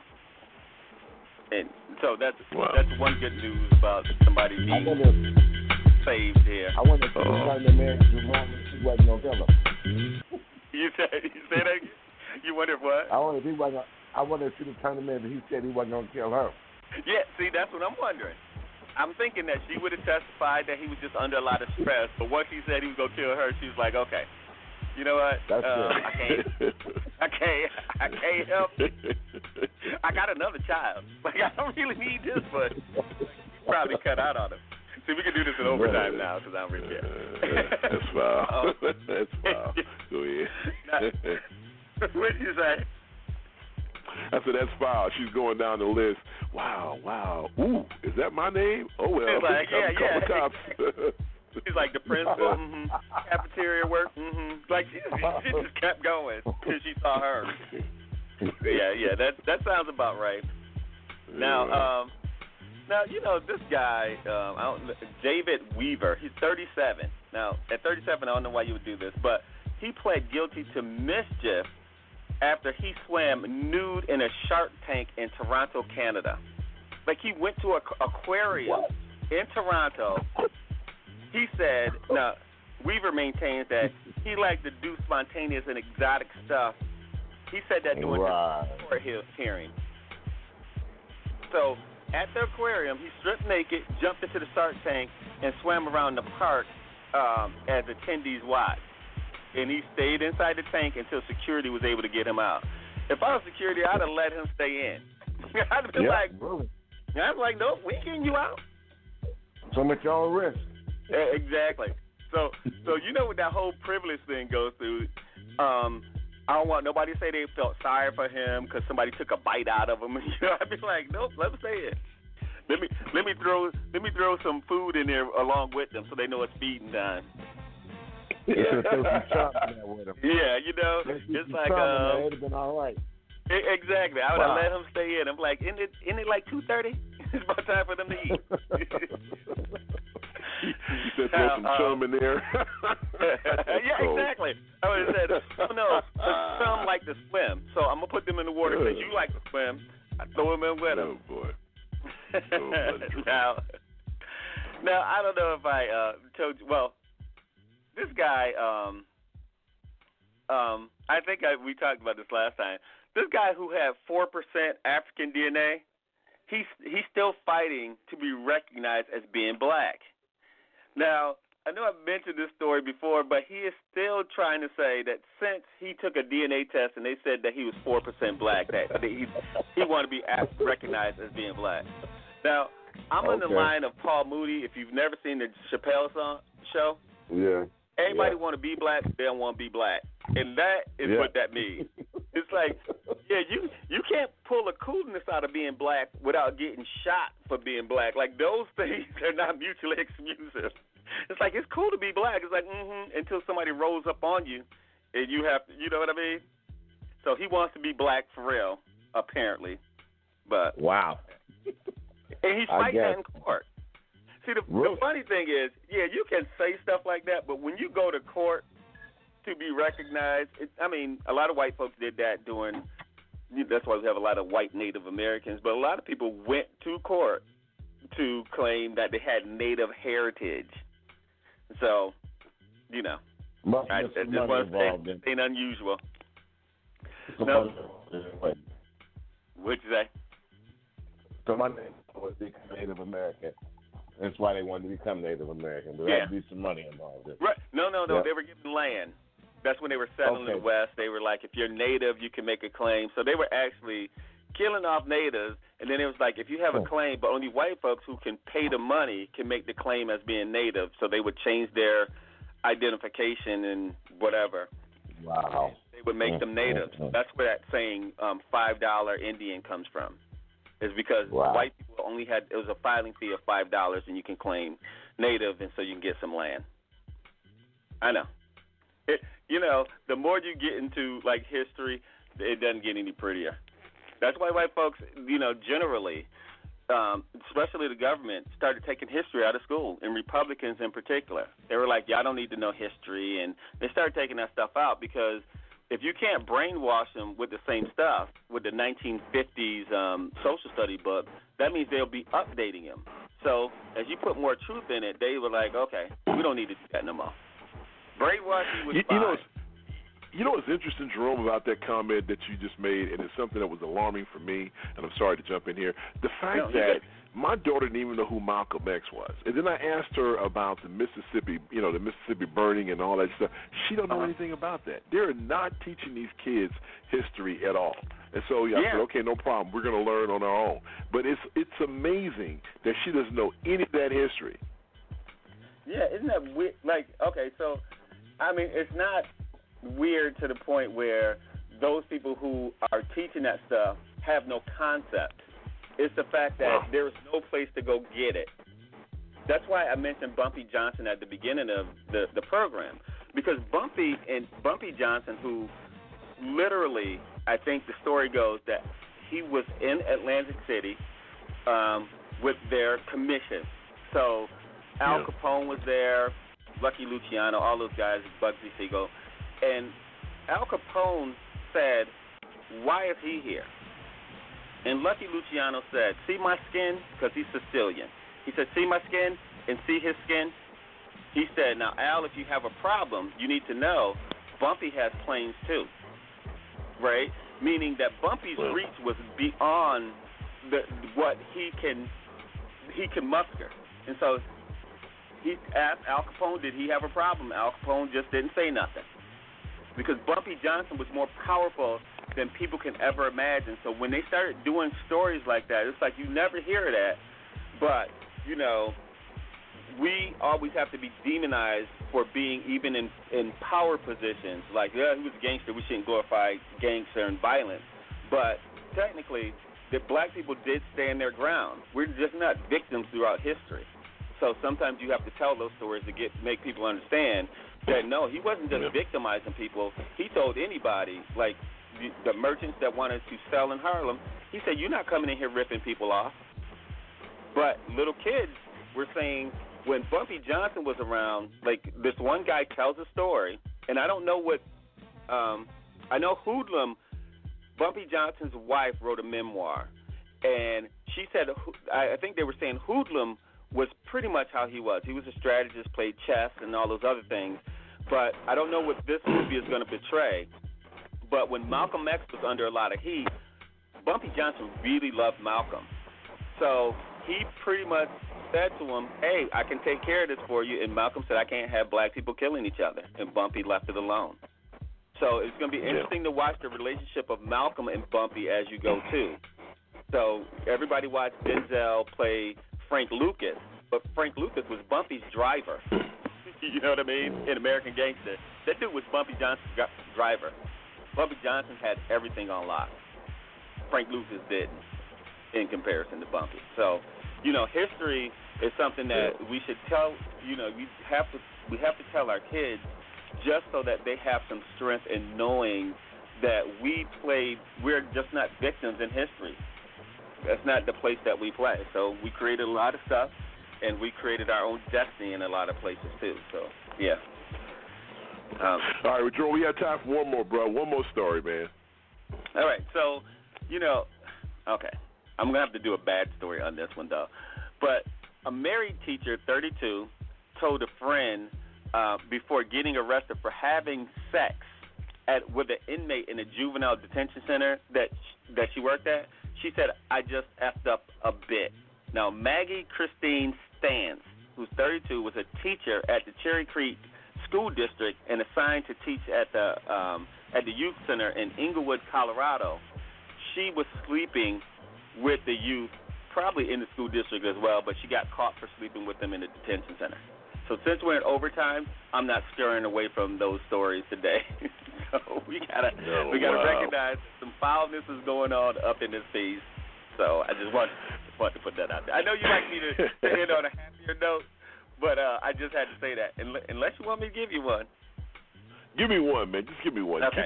All right. Researchers from the University of Pittsburgh has unveiled that a breathalyzer device can scan for measure values or levels of THC, which is weed, if you don't know. So just be careful. Since weed is still kind of legal, they're still developing breathalyzers for weed. So I don't know what that means if you still can't get arrested. They just want to check and figure out what kind of flavored gum you had. But they are doing it. Like, is that weed flavor? Well, we got it on breathalyzer. Okay. I had to do that for my people. Oh, wow. There you go. That's how we want to end the show. Good stuff. All right, folks, we definitely apologize. Been some, Scott, technical difficulties all day. And, there's a new platform out there that I'm actually looking at that will probably allow us to do a little bit more. So stay tuned. We'll let you know what's happening with it because we've been here for 10 years. But, the bottom line is that we've been having issues with BTR, and, it's hard to get in contact with their people. It's like they just rake the money in, and, they don't really provide the service that we need. So who knows? But in the meantime, between time, it is time for our final thoughts. And my man, the educated rapper himself, the one and only Mr. Johnny D in the place to be, man. Final thoughts. Once again, just thank you for the opportunity to be a part of this forum and venue, Jay. Again, man, love you. 30-plus years. I've been knowing you, man, and you still inspire me every single day. I do want people to get out and be a part of the community in regards to not just talking, but be an advocate. Get out there and help young folks, help your elders as the stealing season comes on, as we get closer to the holidays.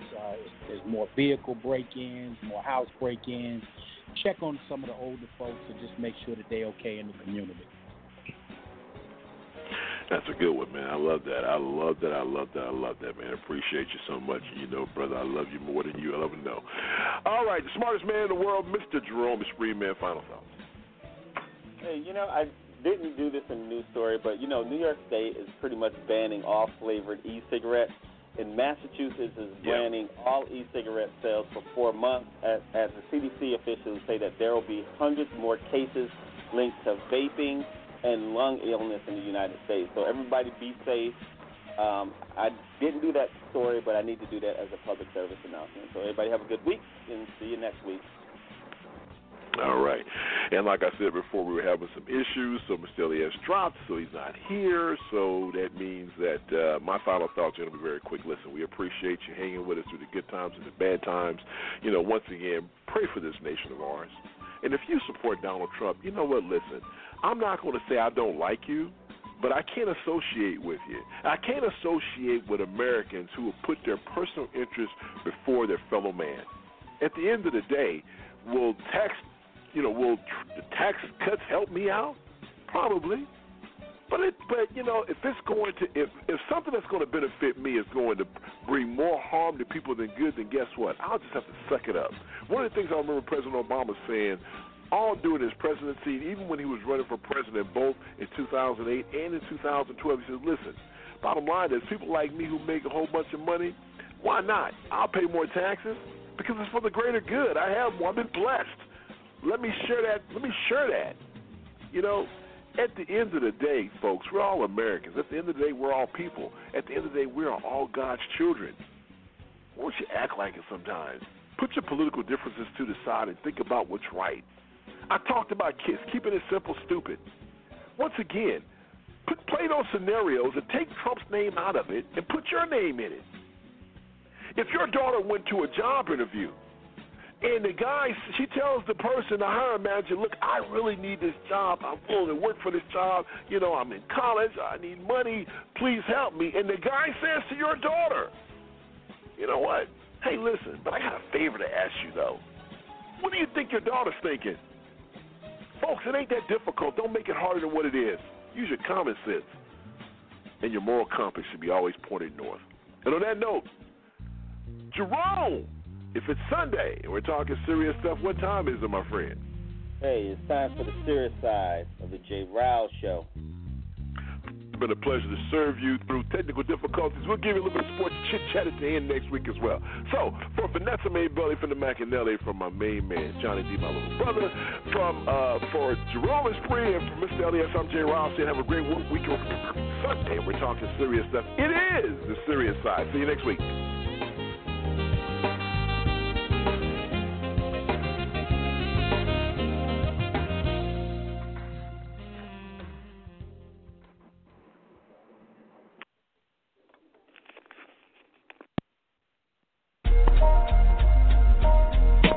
You are listening to the TJRS Radio Network.